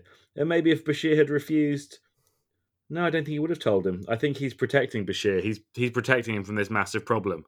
The more people who know about this, the bigger a problem it is, and it does nobody anything for anyone to know about it. Yeah, that's a good point. And it's an order. I'm telling you to do this. You do your job. You don't need to know about this. There may be things I know that you don't know, and that's okay. And you just have to live with that. Right, and he objects, and then he falls in line the same way, He can't not damage. They're gonna they're gonna listen to their captain. He can't not fall in line. He does literally everything he could do to say it's wrong, but there's nothing else he can do. He is then stuck. And this part of the plan is one of the worst parts. Yeah. Because we don't know what the consequences. At the end, Garak's like, oh, all it cost was, a Romulan senator and a, criminal and the self-respect of Sisko, but that's not all. I mean, we don't know what this shady person did with this 80 liters or whatever it was of biomimetic gel, which seems like a lot, and it seems like you do a lot of scary, nasty things, dangerous stuff with it. Yeah. But they were able to negotiate like the things, so maybe got it down to like 1 liter and like some like Dabo tokens for quarks and so on. Like we don't have the full behind the scenes on that negotiation. So, that is true. It might he as well wanted work. 200 originally. Yeah. 200 liters. 200 liters. I couldn't get 200. There isn't that much anywhere. And he goes, well, negotiable, isn't it? Because it's all a power play, isn't it? He wants something that only Starfleet will be able to provide. And it doesn't really matter how much you give them as long as you're giving them some. Yeah, it seems like it's so hard to get that. Yeah. He doesn't really care how much he gets. He just, for whatever shady thing he's going to do. I mean, who knows where Garak found this guy with this shady data rod. The only data rod that he's going to be able to find, so he knew it was this valuable thing. And it's genuine. And who knows? Maybe he's genuine optolytic whatever. I just called it a genuine Cardassian data rod. Yeah, the word is unpronounceable. Genuine, bona fide data rod. Right, exactly. Oh man, that's funny. Yeah. Oh man, that's so scary. And yeah, and who knows? I mean, he'll probably just maybe he'll even just take this gel and sell it to other shady people. Because if he asks for that much gel, you probably don't need that much gel to do shady things. You probably sell it in a bunch of little because you can't be baggies. you can't be doing all those things. Illegal replication experiments. I mean, what does that even mean? Yeah. Oh man. Develop organic explosives. Nobody wants to do all those things, do they? Yeah. Seems very useful stuff. Yeah. But, wow. So points wise, who's getting the point for their objections? I like T'Pol's objections, and I think she probably has the stronger, actual, more reasonable objections to make, because, on the one hand, it's Bashir's concerned about the dangerous transport of materials that could be used for illegal things, whereas she's trying to talk Archer up legitimate piracy. But I do like Bashir's steadfastness and refusal to be swayed by it. So I think, from the objecting part of the objector, he is the most objectionable, and that's wrong. But you know what I mean. So he still gives the gel though at the end, though. Same as T'Pol. He couldn't not give the gel. He's got to give the gel. That's obliged. That is just part of what's going to happen. If he, what's the most he could do? Resign his commission? Sisko will just go to the next person to get the gel. The gel's coming. Yeah. Gel is coming. Oh, then I suppose Archer is committing piracy. God. This is challenging. It is. I think I'm going to go with T'Pol. I find her approach of sort of like, it's just the fact that she objects on so many levels.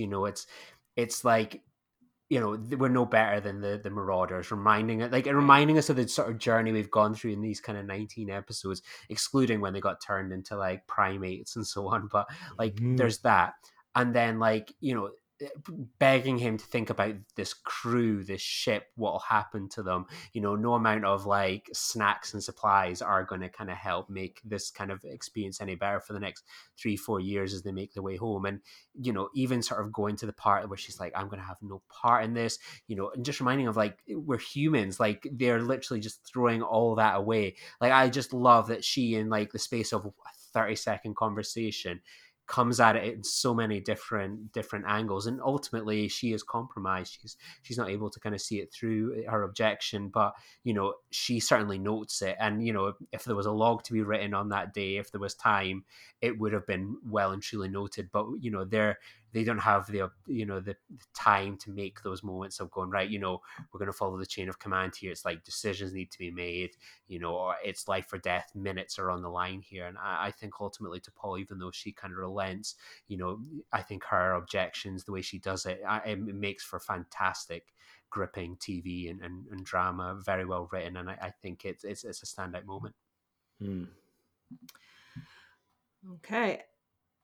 For my point, well, I love the part that Bashir plays, which is of someone who's basically untouched by any of this. So he has the luxury of standing by his principles. Oh yeah, and that's kind of the point. Like his point in the story is to show Sisko how he's fallen, and you're right. He does everything right. He's, he says, I want this in writing. I'm going to formally object. I don't want to do this, but it's an order. I have to, obey the order. So I'm going to get you the gel. But my point is going to T'Pol here, in Damage. I love that. I like the relationship that she has with Archer, that she can bring this up to him. She feels like she can in the way she did. And you're right, Lee. I love her throwing his words back in his face from the beginning, which is a nice touch. I also like that she's literally the only one who does. He tells read the plan, and Reed's like, wait, who are we boarding? And then, but that's it. Then he's on board. And Trip, Lord knows I love Trip, but he will do literally anything that Archer tells him to. Yeah. and in this episode in particular, he's Archer's cheerleader, and he's like, oh, and even at the end, he's like, oh, don't worry, you did the right thing. It's like, really? Like, you know? So I think in stark contrast to everyone around Archer just enabling him to have T'Pol, you know, play the role that she did and really give it to him and really show him how far he's fallen. I really like that part. And like you said, it's conflict, which is always great in an episode. And yeah, so she gets my point. And that means that we're all tied up. Ooh. 6 up. Oh my God. Going into the final round. Unbelievable. This one's for all the marbles, guys. Oh man, who'd have thought? All right. So our final category is the turning of the tide. Did we go through all this for nothing, or did we make a difference? What was how did our decisions affect the outcome? Ross, for In the Pale Moonlight, did this turn the tide? Okay, I don't want to sound like I've got all this sewn up, but the In the Pale Moonlight section of the Dominion War article on Memory Alpha is literally titled "The Tide Turns." Oh, really? I really felt like this was a sign. That's a sign, yeah. I've got my ace up my sleeve as well. Don't you know? Oh, kill yourself, Ross. Kill yourself. Love it. So the war is going badly for the Federation, and you know we're seeing weekly casualty lists, weekly people being lost, compounded by the fact that during the episode the Dominion conquers Beta Z in a matter of hours, meaning the Dominion has a new strategic position to strike several sort of the key worlds, including Vulcan, Tela, and Andor. So does this action change what happens? And actually, it's summed up beautifully at the end. Thank you, Sisko's narration. The deception pays dividends almost immediately. The day, just hours after Vreenak's death, and I can't imagine what Sisko was going through in those 2 days before Vreenak was found dead. I mean, he says, I didn't know what to do, so I just went back to work. I'm not sure I could have gone back to work. If I've just essentially handed the Dominion a new ally in the form of the Romulans, I'm not sure I'd be just heading back to work the next day. Oh my gosh. I don't know how he got on with it. Anyway, the deception pays dividends almost immediately. The Romulan Empire formally declares war on the Dominion, thus preventing these cut-across by the Jem'Hadar to attack the Federation. They start striking bases along the Cardassian border, and it's described as a huge victory for the good guys and, quote, may even be the turning point of the entire war. Now, of course, going on from this isn't this episode, but we know the Romulans participated in major events during the rest of the war effort, including the battle for Chintoka, both of them. They were essential to the war effort. Did they turn the tide of the war? They may have turned the tide for the war. It's hard to know exactly whether they did, but they certainly played a big part in it. The idea of a Romulan Klingon Federation alliance, I mean, unheard of really before this point, but here we are. They are now the Alpha and Beta Quadrant committing to a war against the Delta Quadrant. There you go. You're feeling confident, but Jen, don't worry. I don't want you to make up your mind yet. They're still good. It's still good.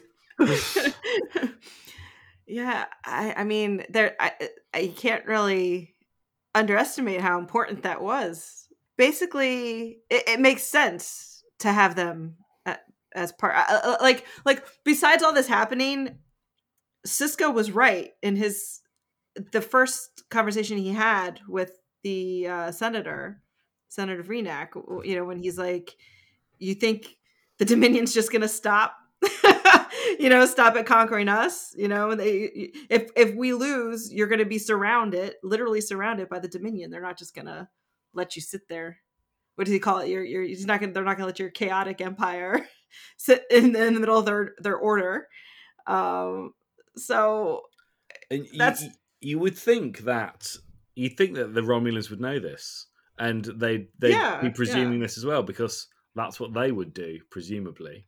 Right. However, having read Michael Chabon's I just story read about that today too. yeah, and It's how so good. how the government functions and the secrecy implicit in all their decision making. Yeah. Maybe they don't. Maybe this is why they couldn't get their act together and actually save their population from the explosion of the Hobus Star.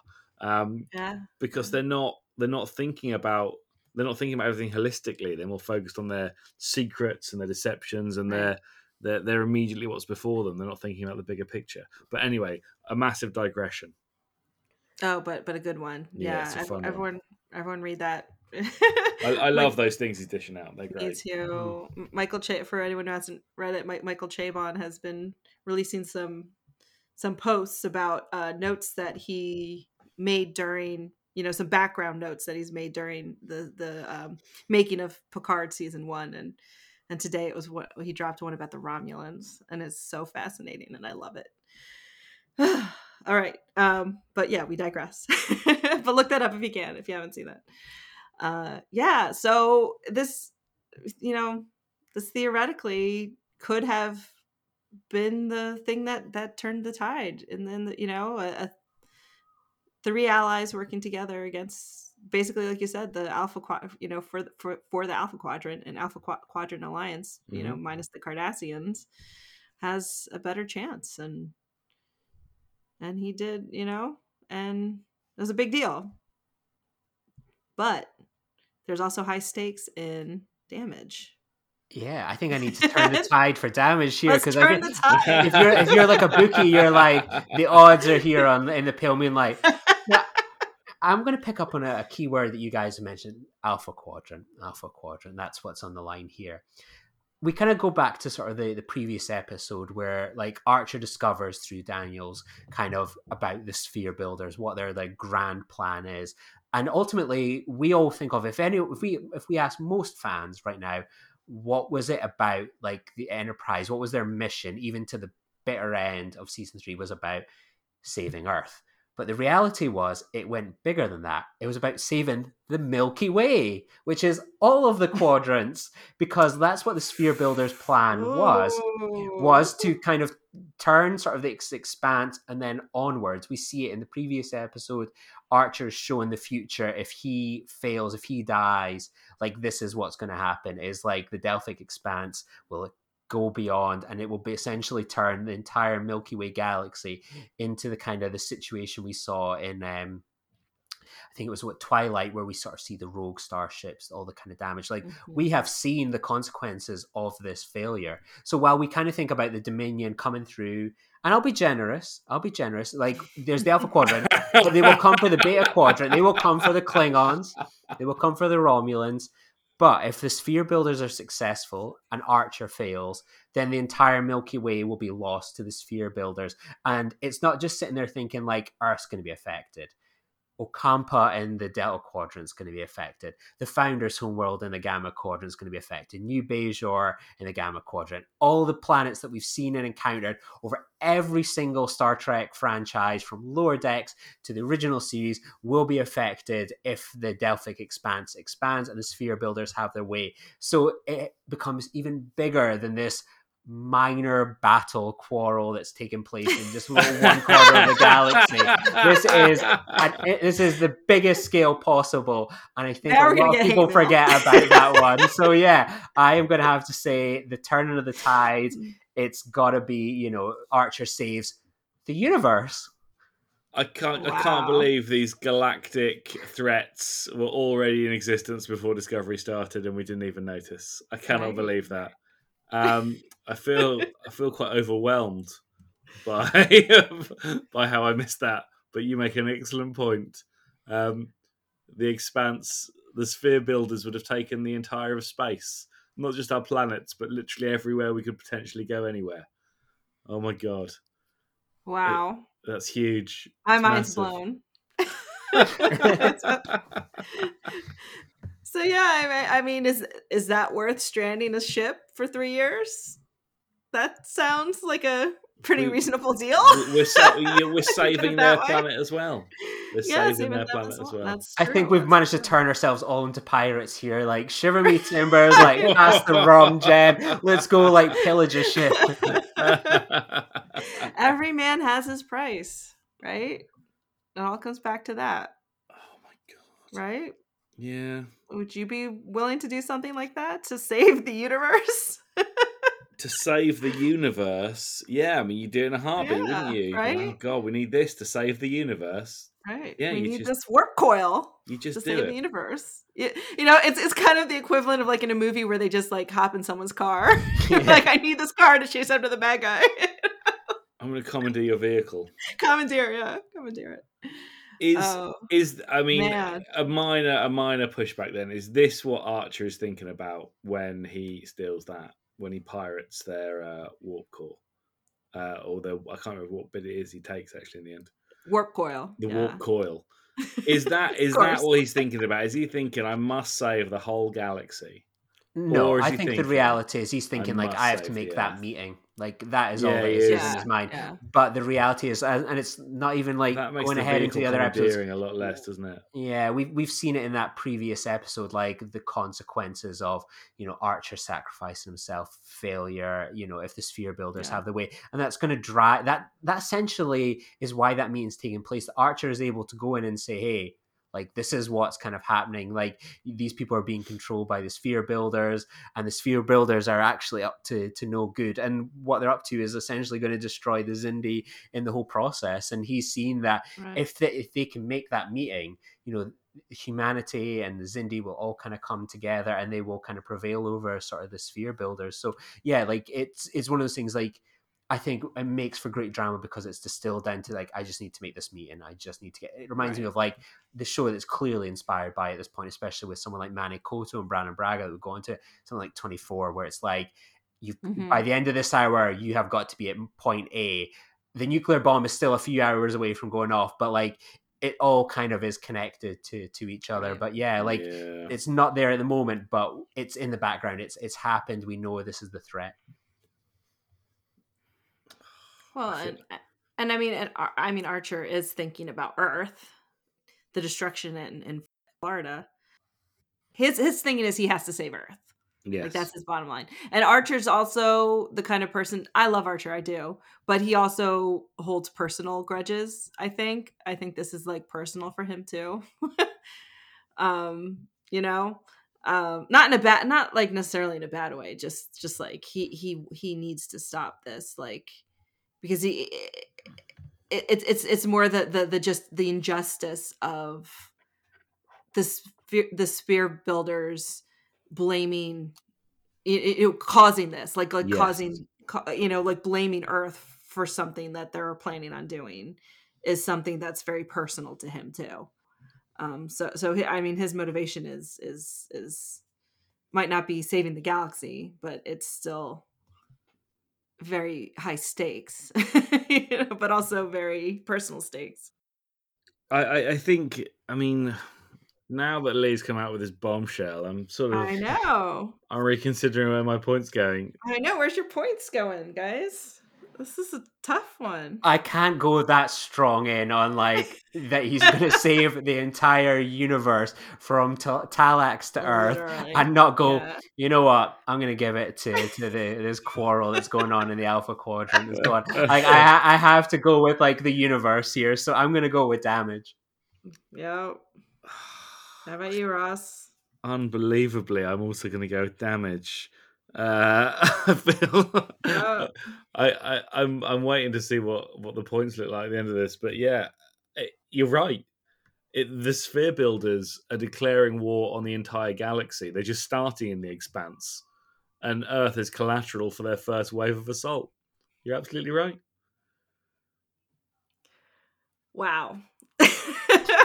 When we started this category, I was not expecting this too, but I'm also giving my point to damage. Because yeah, I mean, when you put it that way, because you're right. These sphere builders are an existential threat to the entire galaxy, but also a legitimate, genuine threat. Like, they're just playing with pawns here with the Xindi and the Earthlings, the Terrans, I guess, in their first wave of just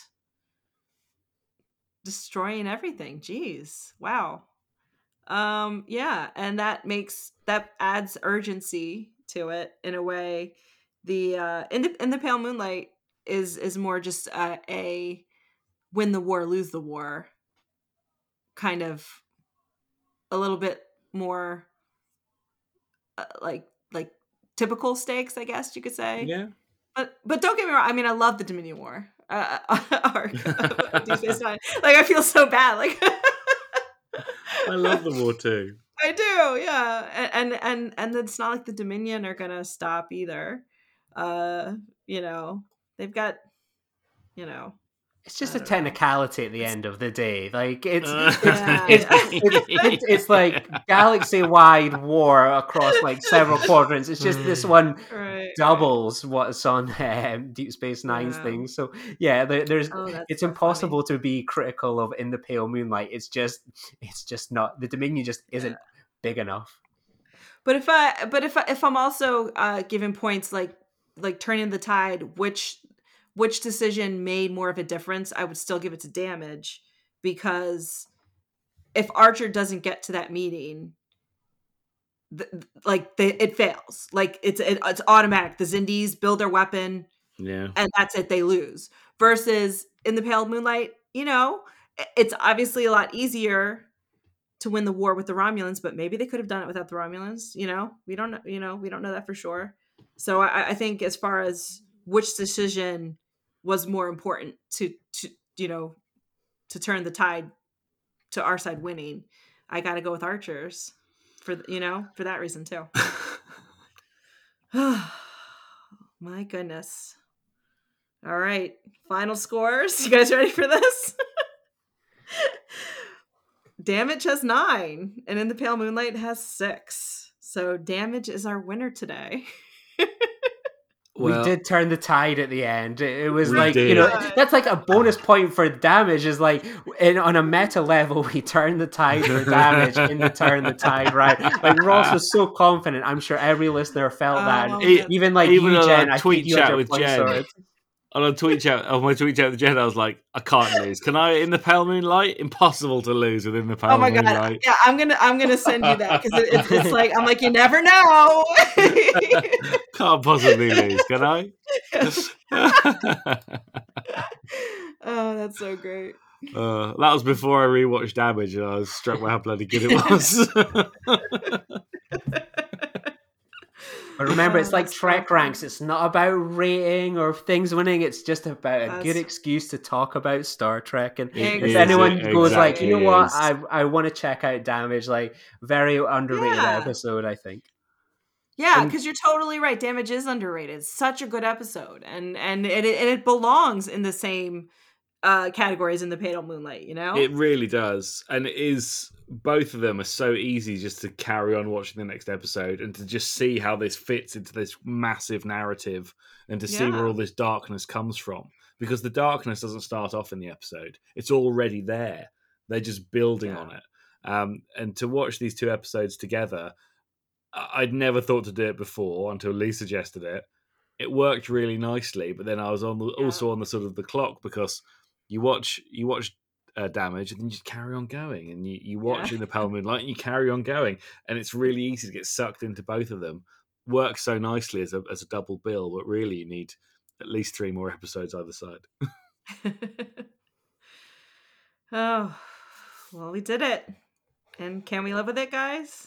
I can live with it. I can live with it. Can you live with it? I can live with it. I can live with it. I can live with it.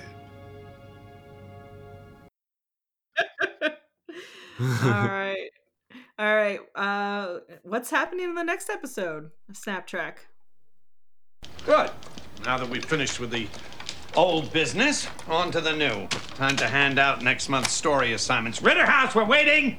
Okay, friends and neighbors, let's see what Uncle Roy has for you today. And on the next episode of Snap Trek, we lovingly celebrate Star Trek and animated adventures that reference previous Star Trek moments. when we compare Short Treks, Ephraim and Dot, with Lower Decks, Crisis Point. Yay, I love Lower it. Decks. It's so nice to get Lower Decks off the ground as well, and actually just get them in an episode, and then we'll have covered it all. Yeah. Yes, we'll have every incarnation of Trek in Snap Trek at some point. I love it. Fantastic. All right. Well, thank you everyone for joining us today. We really appreciate it. And a very special thank you to you, Lee, for joining us today. It was an absolute pleasure. And yeah, I really enjoyed it. And if you ever want to like dive into Star Trek, if you ever want to go dark and depressing again, I'm always happy to come on. Oh man! Or next time we'll do something frivolous, like we'll do like. We'll do some fun Ferengi episodes. Yeah, dive into like 35mm cameras and framing. Yeah, I'm all game. Yeah, so we should do one with like. We should find an unusual narrative device. Yeah, real cinematic episodes and just deep dive into that. But thank you so much fun. We're so glad to have you here. Anything else you want to say, Ross? No, good. Thank you for joining us, Lee. It was good. I did have very briefly something for best historical parallel. If we were going to do rounds, we could have won just for 2 seconds. Oh yeah. Oh yeah, we had like best lie and best historical parallel. I thought my best lie was quite good as well. You guys, let's do it, guys. We could just do it like totally quick, and then we just say rounds, because we absolutely. usually call it, if it's not a tiebreaker, we just call it rounds we could have won. So let's do some other rounds. Let's do it. Well, my best lie was to Paul going, "It's been a difficult few days and I haven't had time to meditate," and Archie going, "Maybe you should find the time." Like, yeah, I'm a drug abuser that's having withdrawal symptoms. I'm having wild dreams about like shower sex where I become a crazy monster. But like, I haven't had time to meditate in a couple of days. Just need I just need a couple of minutes with my mindfulness app. I'll be totally fine. Yeah, I mean that twitching, is a terrible, jerking, screaming, smashing. Oh man. Archie looks at her and it's just, I don't think Archie believes that, because obviously T'Pol is not like that at all. But he just doesn't have the time to deal with it. He hasn't got the time to go into this. Get yourself together, meditate, get over the bridge. I haven't got time for She's this. got some good lies going too, because she also lies to Reed.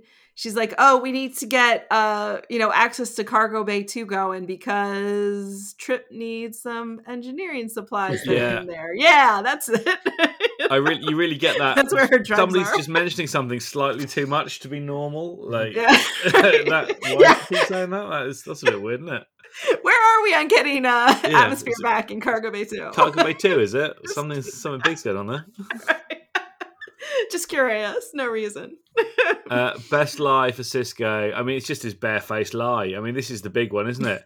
He lies directly to Renak's face. What if I told you that the Dominion is planning a sneak attack on the Romulan Empire at this very moment? Yeah.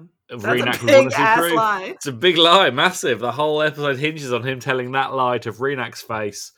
And he pulls the actual lie off. It's the proof he can't back up. But the lie is reasonably well done. Right to his face, man. Right to his face. It's a big lie. It's massive, and he doesn't look like. I mean, I can't tell a lie for shit. I am a terrible liar. Everyone knows instantly if I'm lying, because I'm so sweaty. No poker face. No, none whatsoever. Never tell a lie. Just can't deal with it. But Sisko pulled off. He was fine.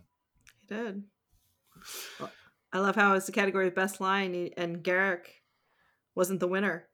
Yeah. Garak didn't actually didn't tell any lies, did he? That's the clever part of it. Well, he only told the truth. He told the truth, and then anything untrue he just kept to himself.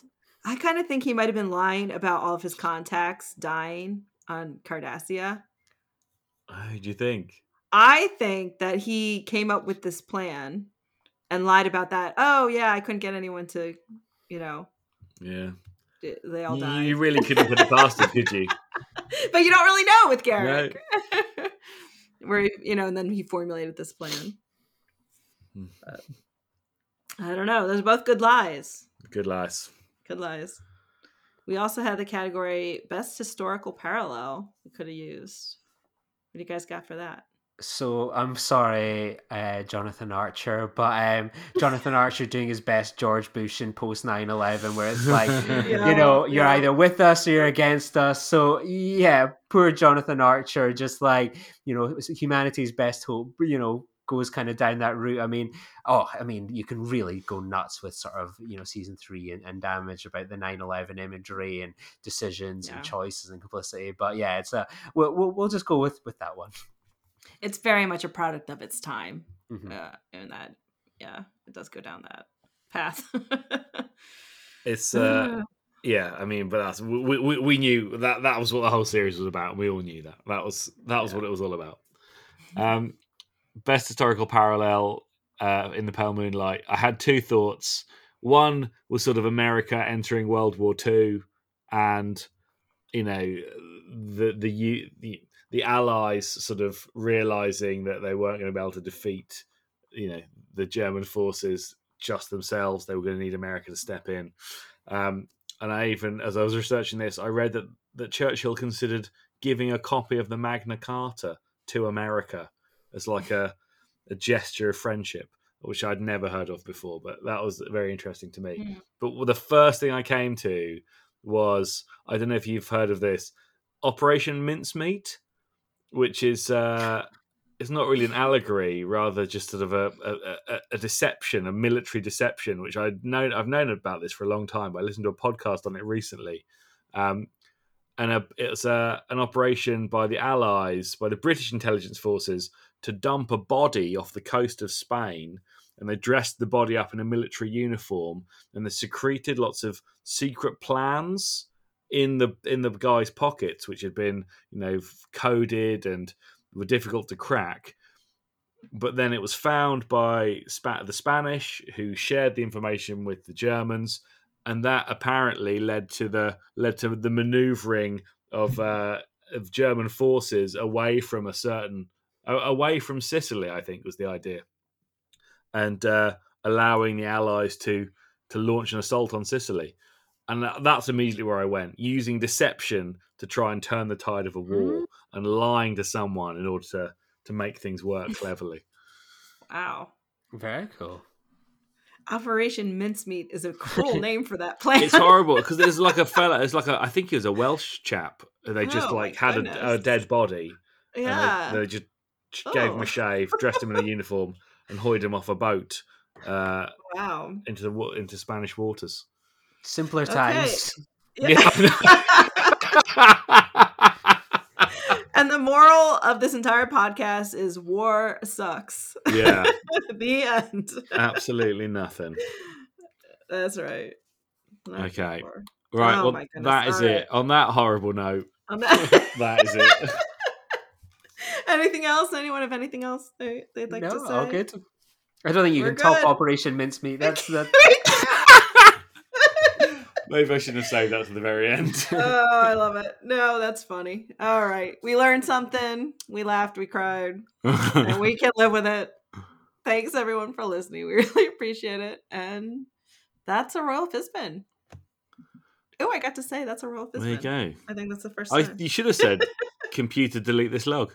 I should have. I'm going to say it again. And computer, delete this entire podcast.